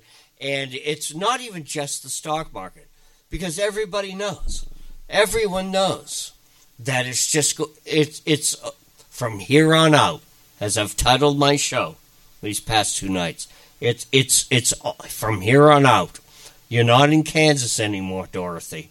It's really going to be unbelievable. And some of the things I've said on my show before, this is going to. There's talk about Donald possibly releasing technology that the military has all locked up, like stuff they've derived from Tesla's notes. Oh, it's that for peaceful use, to stimulate the economy, not to keep it so close to the chest, because there's some things, I think that has been compartmentalized, because that's when Tesla lost his money, when they couldn't charge for what he was going to provide. Listen, I hope his Secret Service is good, because there is a target on his head. And please, Secret Service, don't come to my show. Please don't come to my house. No, I'm just saying, please, guys, watch out. Please protect our president. Please. I saw a photo. I don't know if it was a Photoshop or not. It didn't look like one of the close-in guard to Trump and his family when they were walking down Pennsylvania Avenue. Oh, they were very tall. All of them bald, apparently, shaven heads, and taller than normal. A very imposing security team. Good. Yeah, then people are speculating. Are these hybrid alien men? What is this? Who are these guys? Come on, John. Don't go down there. Don't go down. The good angels. Well, if they are, then good. Then they're the people that are watching out for us, and that's what should happen here. No one cared. Obama had to have his Secret Service, but I don't exactly see somebody, wanting to put a bullet. These leftists really scared the shit out of me. And I've said many times on my show, I want to see the left completely implode themselves. I want to see them keep going the way they're going to go. But at the same time, God, please protect our president. And here's the thing. I was listening to Rush Limbaugh today, and he was reading reports that the Secret Service and that people in his staff, they're not like, yeah, we work for Trump. No, they love this man. They love working for this man. They're jazzed about being there. They can't wait to fucking just rub it to the road. They can't wait for that. And they're chomping at the bit. The Secret Service, it's the same thing. They are. The cops. Think about all the times during the campaign, how he'd get off his plane, he'd greet the cops, have the photo ops, that kind of thing. They absolutely they be right there on his motorcade all the way to the next rally that he was going to. This is transferring into the presidency. These fucking people love this guy, and they are gonna fucking take a bullet for this guy. And it is unbelievable what has happened. The left can't comprehend this. They can't conceive of this. Well, they thought they could manipulate opinion, but no longer, because we have the free and open internet. What a wonderful thing that is. And like you just said, Trump is like, he even said, should I give up my Twitter? And the audience was like, no. And he goes, and I think I'll keep it so I go and run around the media. And then they went nuts. Oh. Yeah, and it is. I love watching his tweets. It's like, yep. Oh, what'd you do today, Mr. President? Well, you text awesome. to 404. Send a text message to 40404 and say follow at Real Donald Trump. And there you go. And you're that's on it. And then when he tweets, you get a notice right away on your phone. I don't even think he's going to use the POTUS thing. It's like, no, they said he was going to, but he's still using Real Donald Trump, I think. Yeah, and that's it, because that's what is it, 30 and that's million? how I knew about the ABC interview, and I got to watch it. I wouldn't have known about 30 it. 30 million followers across the country, and it's growing by day. Now that he's president, the numbers are starting to click. That whole trending thing, it's clicking up again. Yeah. It's like the master marketer and manager. He's so impressive. I didn't know him that well. I just knew the celebrity shows, and I knew he had a tower. I didn't know, and I knew he had done you some got to read his big books. building, but I didn't know the extent of it. I read his 2 books. You got to read. It's unbelievable. This guy is the consummate marketer, and he's unbelievable at making things happen, not just in his business, but anything he does in life. It's just part of his it's part of his persona, is who he is. Yeah. It's like he gets up in the morning, and it's not like, oh, I'm just going to walk around in my slippers. It's like, no, I want to do this, and I want to get this done. And then at 10 o'clock, I got to go do this other thing. That's how he is. It's his entire persona. And the guy says, don't you feel lonely bouncing around in here? And it's like, well, no, because I work more. And that's good, because there's a lot to do. There's a lot of problems. I mean, he's so good. I mean, he was so good with that interview. They send this junior fella, David Muir, I guess the name? I didn't know him before. And it was like, Donald points out that the pro-life march next Friday is going to be as big or bigger than the protest the day after the inaugural. Because they're going to be normal people. Right, but he says to the ABC guy, but the media doesn't cover that, I hear. And the media guy goes, well, we're not going to compare crowd sizes. And Donald goes, well, I don't care about crowd sizes. I mean, what I'm trying to say is the media doesn't cover the pro-life march. Why? And I don't know if he said it that way, but that's what I got. And I'm on radio, so I have not looked at the interview. I know that interview went on tonight. I can't wait. Yeah, it's on. It just happened. I watched it just now. It was great. He was great. Of course he was great. And he said, and his Oval Office, you know what he's got? The camera would not pan and show the pictures, even though he pointed them out. They didn't do that. He's got Washington, Jefferson, Lincoln, Jackson on the walls. Yep. In the Oval Office. Yep.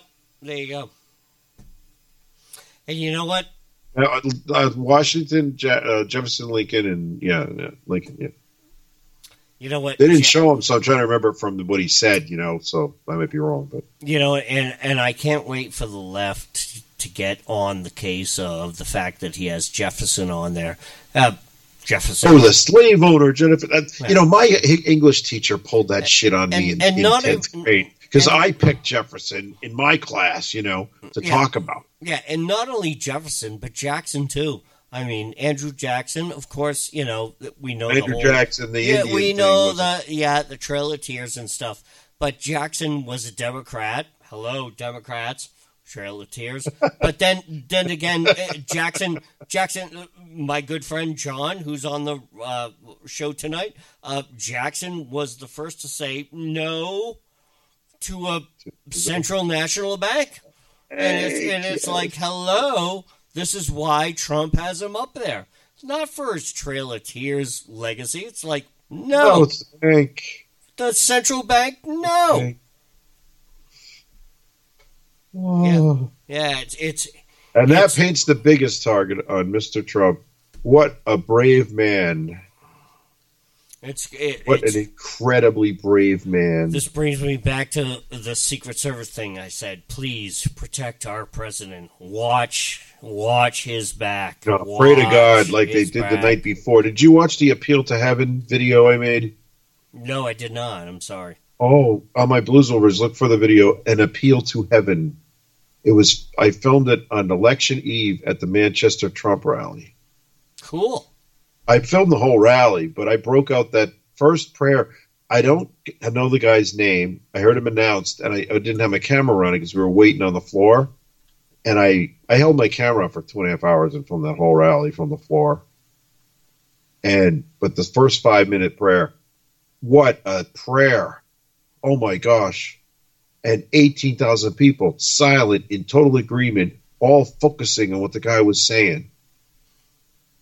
I mean, I don't know what you think, but that was election eve. Maybe that had something to do with it. I'd say that's some pretty strong mojo right there, It's it's important to pay attention to because we are at this president. We really are. We're in uncharted territory here. We really are, and this is like epic. And I feel like I'm living in a science fiction and you know movie what? And or you know what? something. Listen, John. This is what freedom and constitutional republic is supposed to be. Yeah, That's great.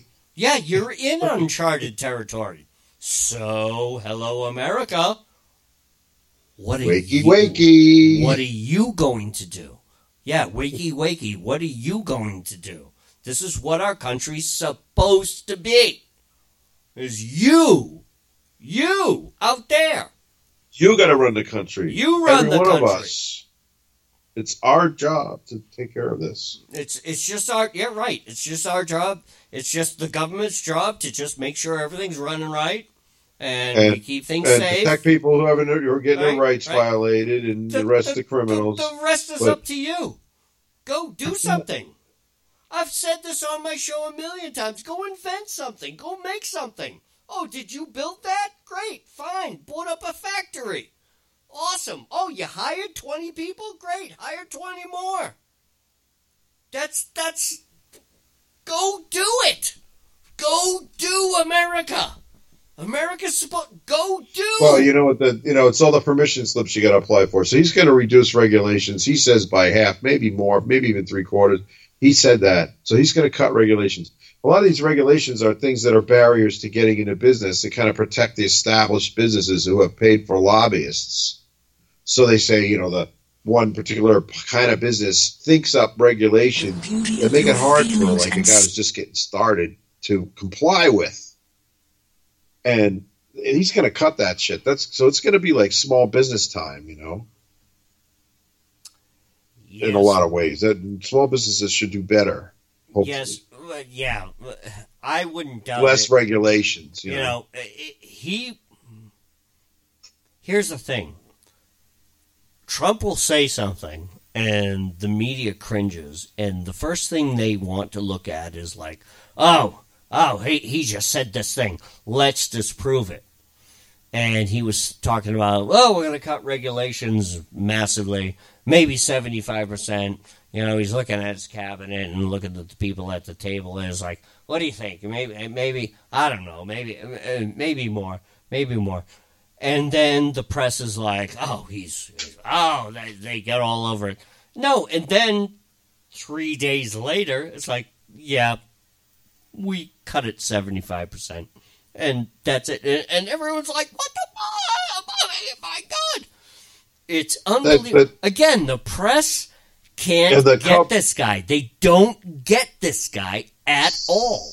Right, and they send this junior reporter, David Muir, right, who I didn't know, young guy, right, I said before, the Cub reporter, and he's asking things like, well, you said that, we should have kept the oil, we might get a chance to get it back. What do you mean by that? Are you going to go in there, you're going to send, what are you going to send truth? And he goes, I don't want to talk about anything I would do like that until it's over.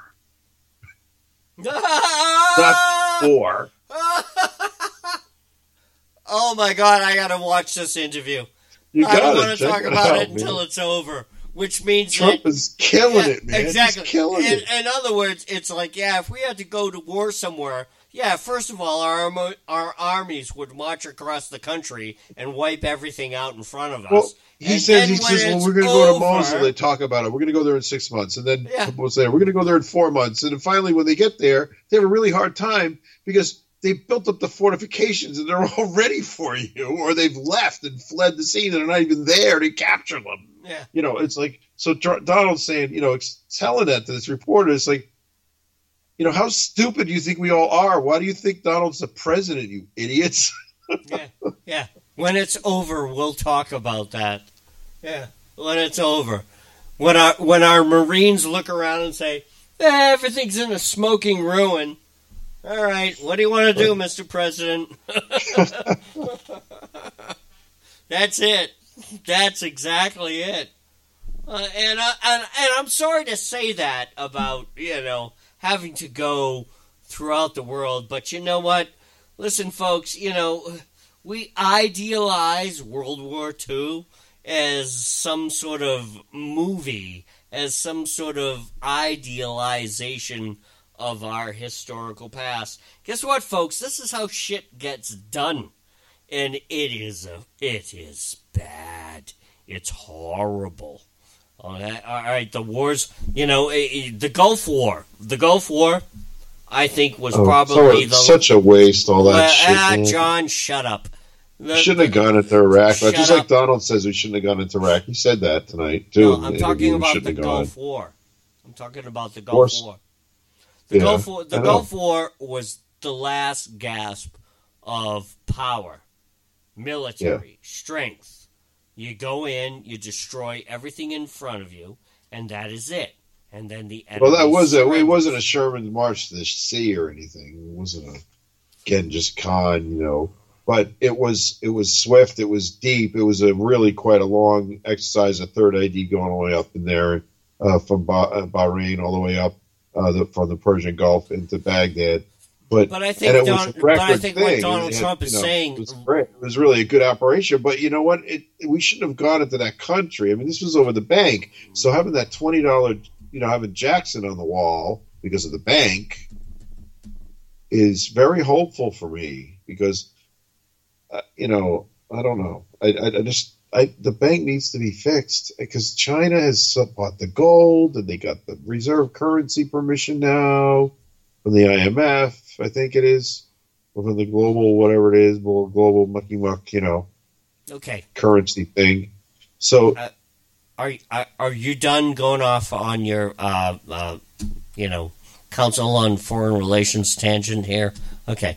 Oh, what I was talking about was the Gulf War and the last gasp of power and might rolling across the desert, and that was it. Even John said it. To Rammstein's "Here Comes the Sun," eins, drei, zwei, Okay. That was the Gulf War, man. Yeah. So what I'm saying is that Donald Trump, if ever we have to go to war, what Donald Trump is saying is it's going to be that same damn thing. It's not going to be a police action. We're not going to go through the UN. We're not going to play this game. Send a few troops, send a few thousand more. Do this. John, shut the fuck up for 5 minutes. It's not going to be this sending troops, this, that, the other thing that we've been in. If we're going to go to war, we're going to roll the fucking wave of steel across the country. And that's going to be it. Because this is Donald Trump. And it's got nothing to do with threatening the world. It's got everything to do with what Donald Trump is.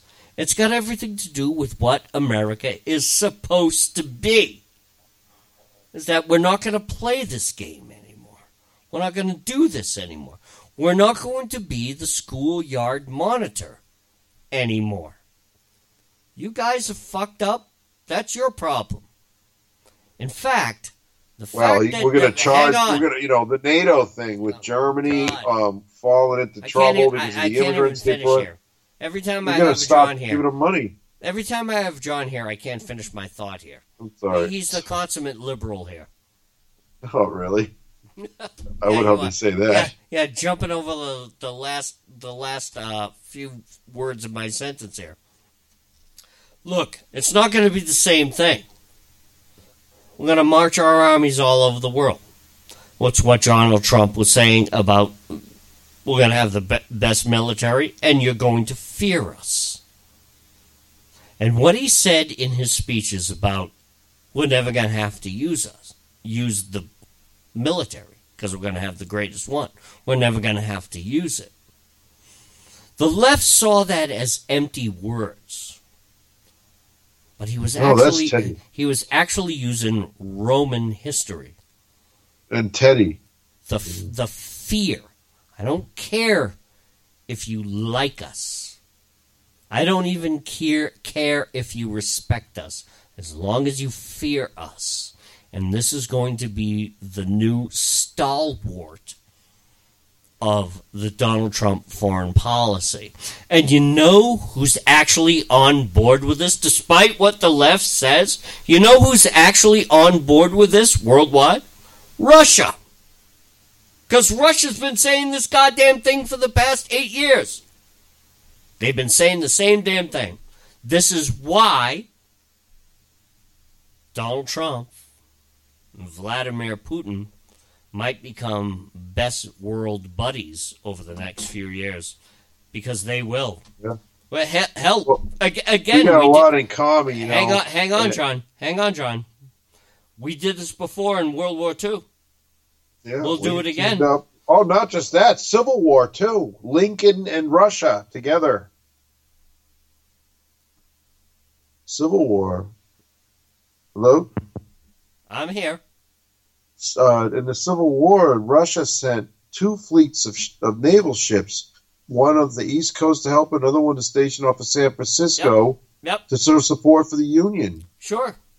That's right. Civil War. It was France and England that were sending stuff to the rebels because England wanted its colonies back. Yep. And that's what was going on, man. We're natural allies with Russia. We have been many times. Yeah, this Russian Red Scare is ridiculous. Yeah, exactly. And, so in his campaign, when Trump was talking about Syria and talking about Russia, have at it. I mean, everyone flipped out. And I when I heard that, I was like, wow, I've been saying that on my radio show for the past year. It's like, yeah, go on. We've spent enough blood and treasure over there. Go have at it. China, you want in? You guys join in too. Come on. Go ahead.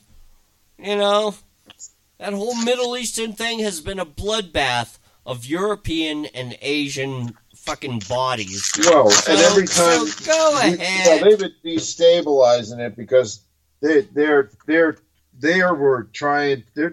stirring a hornet's nest for use later in their global plan, and Trump is short circuiting that, and it's a godsend, literally.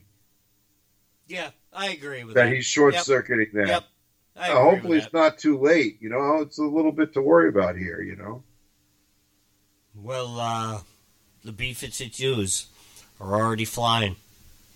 They're already out there. They are laying down. They are. And that's a Ted Cruz thing. Ted Cruz said carpet bomb them.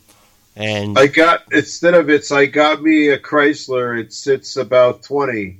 I got me a P-52. Yeah.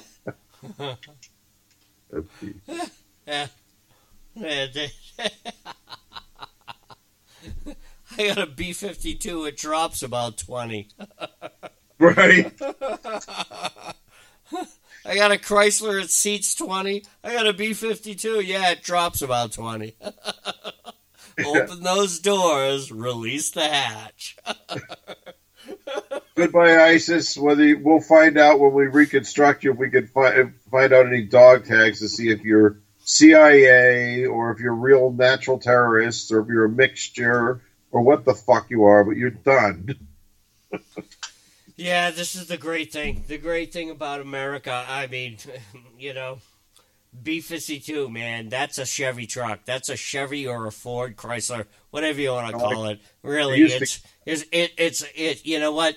A B-52 is like a contractor or a farmer or somebody who finds a old Chevy truck in a barn, and it's like, well, it looks like shit. Does it run? Okay, the tires are flat, but they put the key in, pump it a couple of times, turn the key.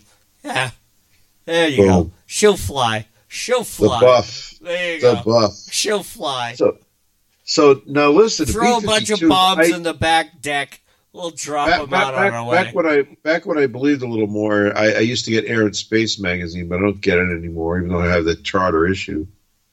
And one time I cried because they showed all these B-52s out in the West that they had cut in half. Yeah, right. As part of the disarmament thing. I've seen and I was crying over that issue. I was like, what the fuck is this?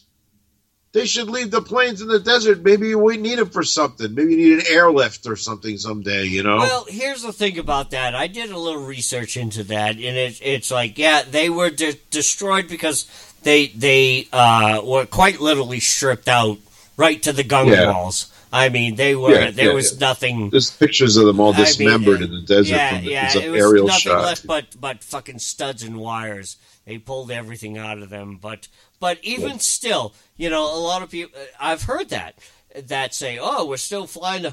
We don't have the technology. We don't have the mechanics. We don't have the material to put that. No, listen, we do what Israel does. We pull the plane in, and we have dozens of them, if not more, hundreds of them. They pull them into the hangar. Bunch of crews go in, and they strip the fuck out of everything, everywhere. And then they refit it with all brand new avionics. And this is the frame, man. That's all. It's just, again, this is what I'm saying, my Chevy truck analysis. That's why I was crying, because they had cut the frames on these ones in the desert, that's it. And they probably cut the frames and then melted the steel and said, yeah, send them back to Andrews Air Force Base, because they need a fucking wing fucking hangar thing for, that's what I'm saying. They need something. It's like a Chevy truck. It's like, yeah, fucking start the thing up. Look, it runs. There you go. Oh, and I got air conditioning and a fucking FM stereo with a fucking DVD and a CD player. Oh, that's awesome. And you don't have to push the throttle anymore. You just push a button and the fucking plane takes off down the runway. And we've got a dashboard with all computers. And it's like, this plane was built in what? When was this plane built? 1954? Awesome. Fucking awesome. And it's got a fucking television screen that I don't even have to fly the plane. I just push a button. And I fly around the world and I bomb shit. Oh. So that's, I think ISIS get rolled up pretty quick. Hopefully there won't be a war. I don't think there's going to be a war with Russia. I'm a little worried about China announcing that their currency is going to compete with ours. That could hurt us. But, that's probably something like that's probably going to happen, especially if Trump's going to put tariffs on imports. Things will get rearranged. Let it. Yeah. Listen, this is the thing.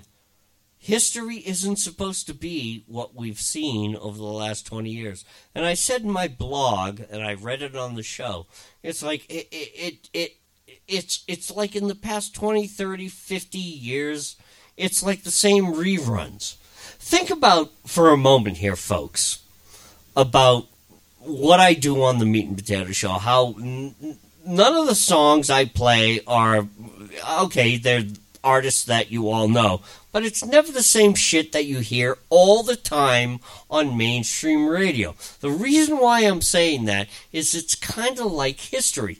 We've been seeing this shit over and over and over again. We've been seeing this. Suddenly, poof, out of nowhere, it's all been thrown away. It's all a whole brand new time. This is supposed to happen.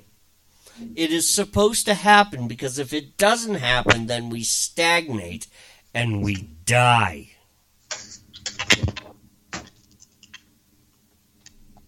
Yeah. So I think that people are going to be very surprised, if they're not already, at how well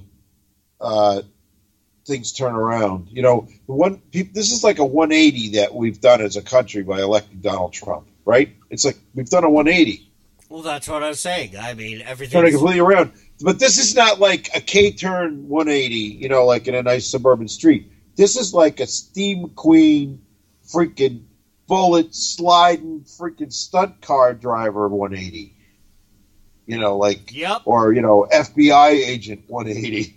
We have. Listen. Like, we're going to go that way now. Yeah, listen, one of the things that I have said,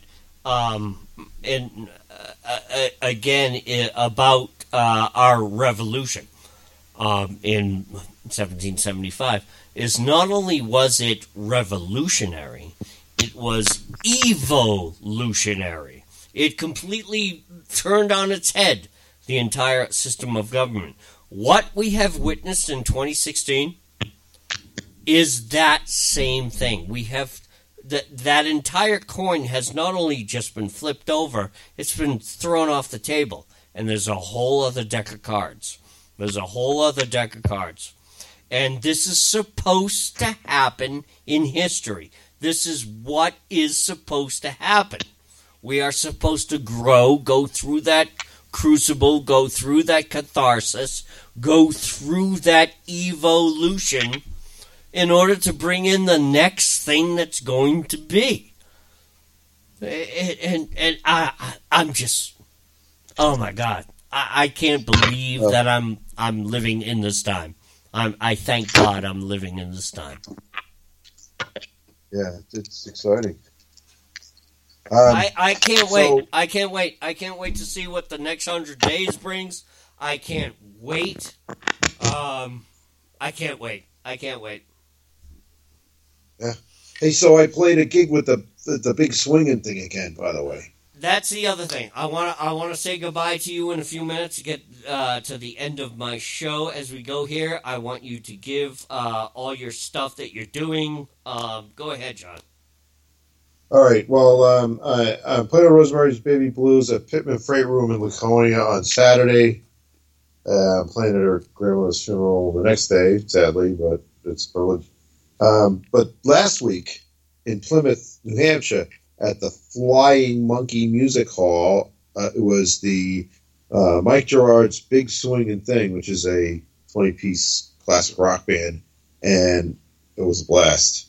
And we're going to be at the Cannery in Southbridge, Mass. On April 7, coming up in a couple months. So, and then also, what else? So Roger Cerisi's All Stars. I played in Foxwoods with them on Friday the 3rd, and with Rosemary at Fireflies on February 4th. So February 3rd at Foxwoods Atrium Bar with Roger. Cerisi's All Stars have been in the band for 15 years. It's a wonderful band, very much like Roomful Blues, if you know that one. And then and then with Rosemary up at the Fireflies in Marlborough on February 4. And then my website, bluesmovers.com, has the updates, and I usually try to keep at least the next month up there. Bluesmovers.com. Yeah. Thanks, John. Thanks, John. And, I got to get to some other stuff, and I want to close out. I got a busy day ahead of me tomorrow. All right, man. All right. Hey, thanks for calling in, man. Thanks for having me. Anytime, man. Anytime. You just let me know. You always know you have an open voice here. Good night.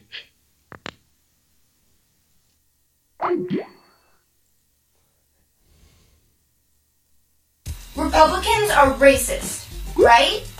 Well, that's what everyone says. Racist. Racist. But which party is the real party of racists?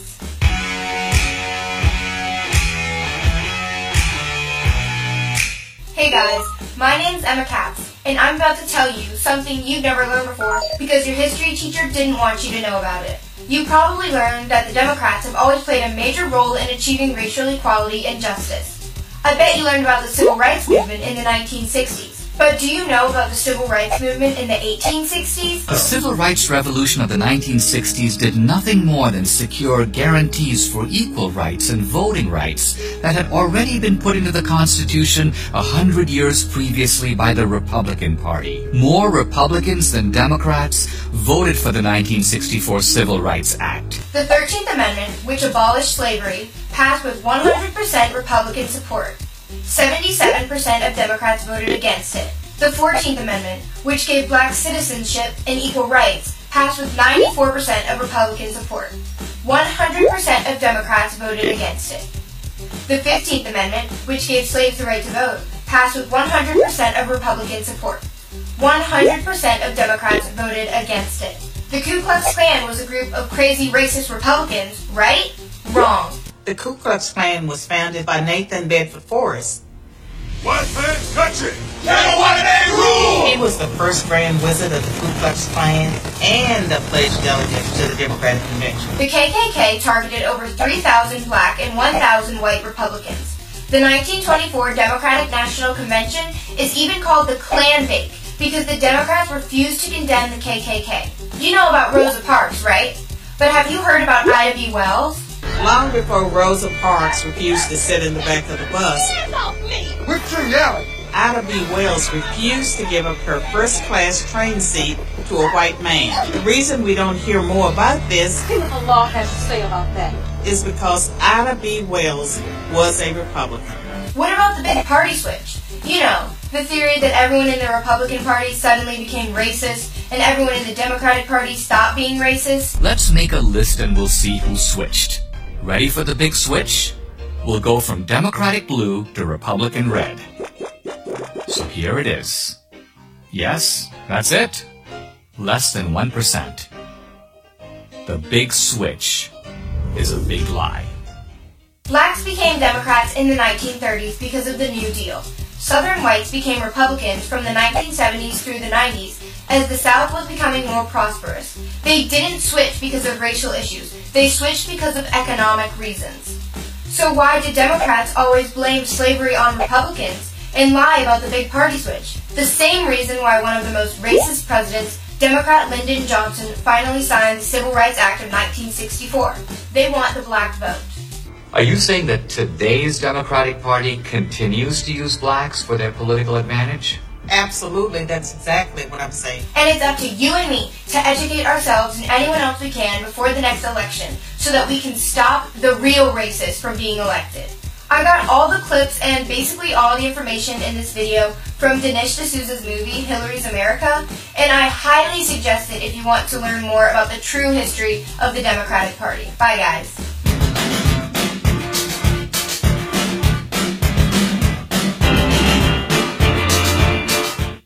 The beauty of your feelings and say the words. Come on. I love you, Dad. I love you too, son.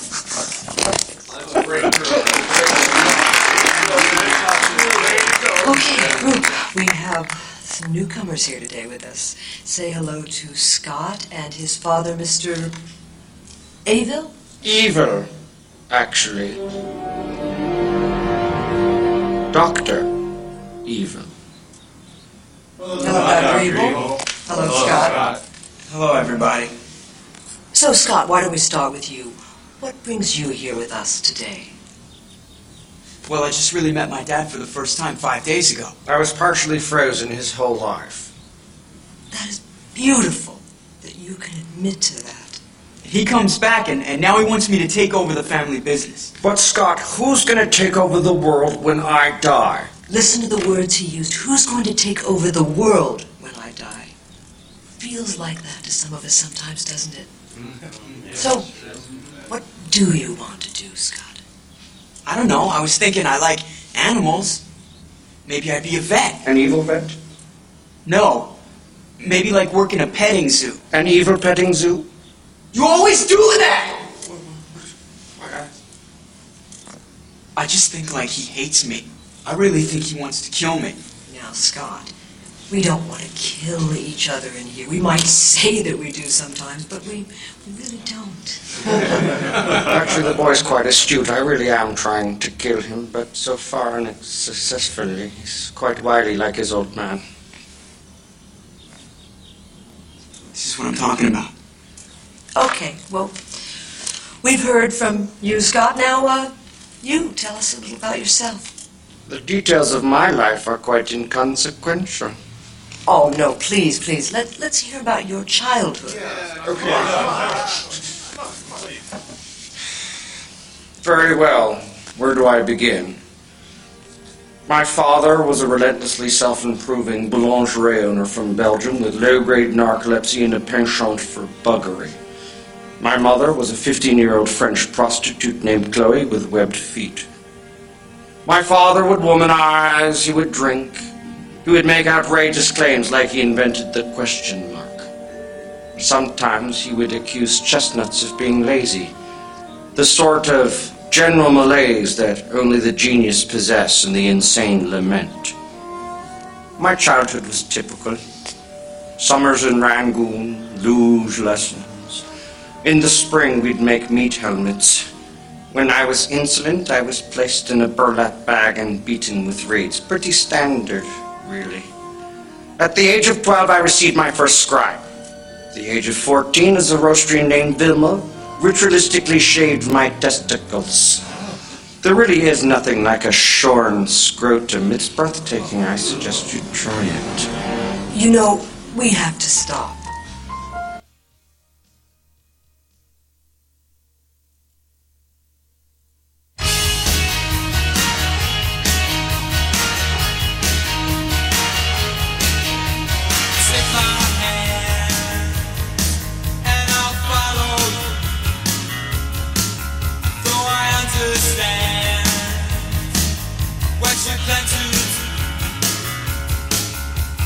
Never seem to take advantage.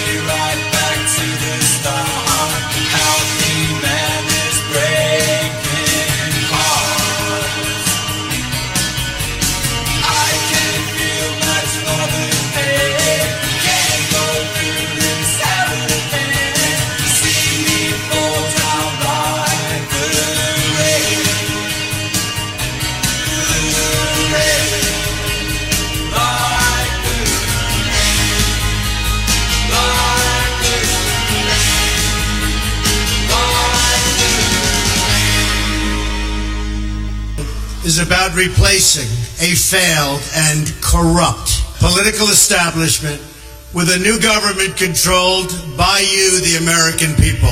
The Washington establishment and the financial and media corporations that fund it exist for only one reason: to protect and enrich itself. The establishment has trillions of dollars at stake in this election. For those who control the levers of power in Washington and for the global special interest, they partner with these people that don't have your good in mind.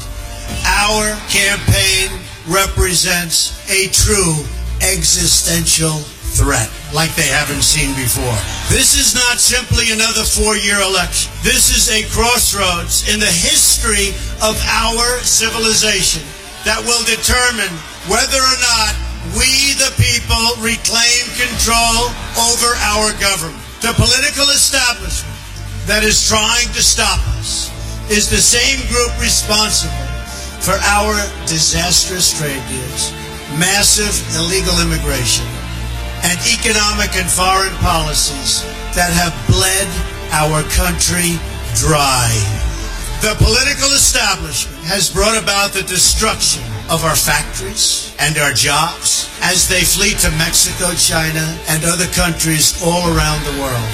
It's a global power structure that is responsible for the economic decisions that have robbed our working class, stripped our country of its wealth, and put that money into the pockets of a handful of large corporations and political entities.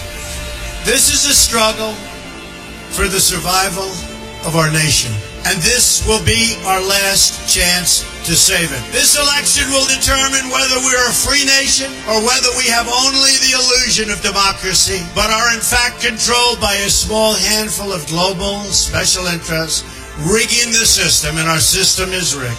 This is reality. You know it, they know it, I know it, and pretty much the whole world knows it. The Clinton machine is at the center of this power structure. We've seen this firsthand in the WikiLeaks documents, in which Hillary Clinton meets in secret with international banks to plot the destruction of U.S. sovereignty in order to enrich these global financial powers, her special interest friends, and her donors. Honestly, she should be locked up. The most powerful weapon deployed by the Clintons is the corporate media, the press. Let's be clear on one thing. The corporate media in our country is no longer involved in journalism. They're a political special interest, no different than any lobbyist or other financial entity with a total political agenda, and the agenda is not for you, it's for themselves. Anyone who challenges their control is deemed a sexist, a racist, a xenophobe. They will lie, and then again, they will do worse than that. They will do whatever is necessary. The Clintons are criminals, remember that. This is well documented. And the establishment that protects them has engaged in a massive cover-up of widespread criminal activity at the State Department and the Clinton Foundation in order to keep the Clintons in power. They knew they would throw every lie they could at me and my family and my loved ones. They knew they would stop at nothing to try to stop me. Nevertheless, I take all of these slings and arrows gladly for you. I take them for our movement so that we can have our country back. I knew this day would arrive. It's only a question of when. And I knew the American people would rise above it and vote for the future they deserve. The only thing that can stop this corrupt machine is you. The only force strong enough to save our country is us. The only people brave enough to vote out this corrupt establishment is you, the American people. Our great civilization has come upon a moment of reckoning. I didn't need to do this, folks, believe me. I built a great company, and I had a wonderful life. I could have enjoyed the fruits and benefit of years of successful business deals and businesses for myself and my family, instead of going through this absolute horror show of lies, deceptions, malicious attacks. Who would have thought? I'm doing it because this country has given me so much, and I feel so strongly that it's my turn to give back to the country that I love. I'm doing this for the people and for the movement, and we will take back this country for you, and we will make America great again.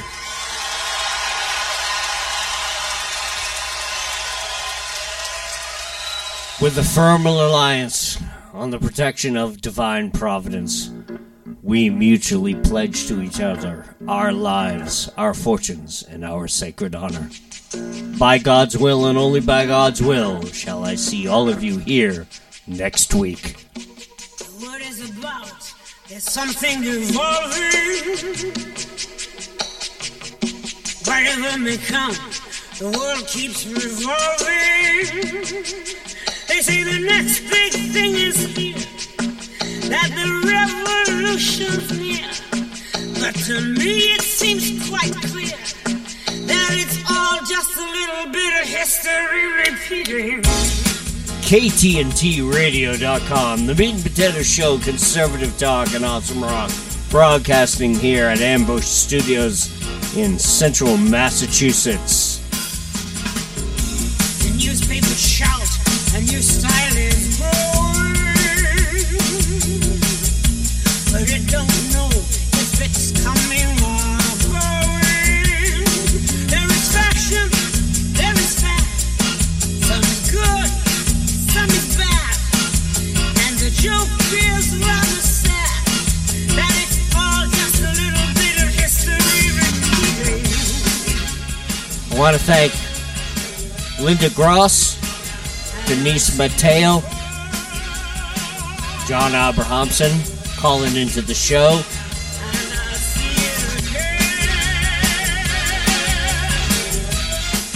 And we'll all see it again. Because we've seen it before.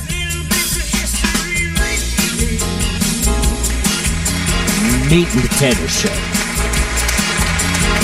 I'm out of here, folks. Bye.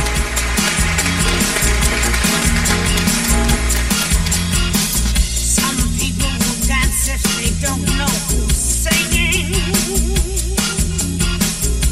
Why ask your head? It's your hips that are swinging. Life's for us to enjoy. Woman, man, girl and boy, feel the pain, feel the joy, and sidestep the little bits of history repeating.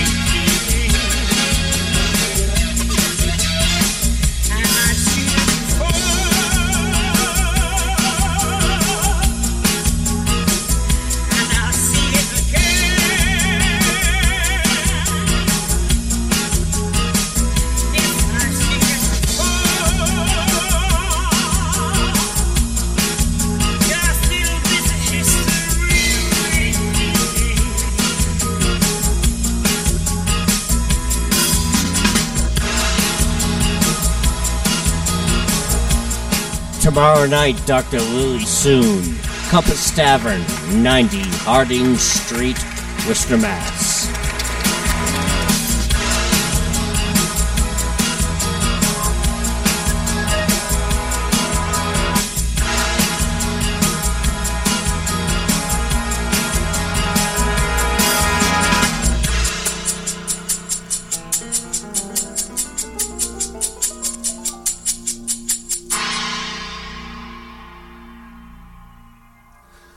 Well, what can I say? It's different.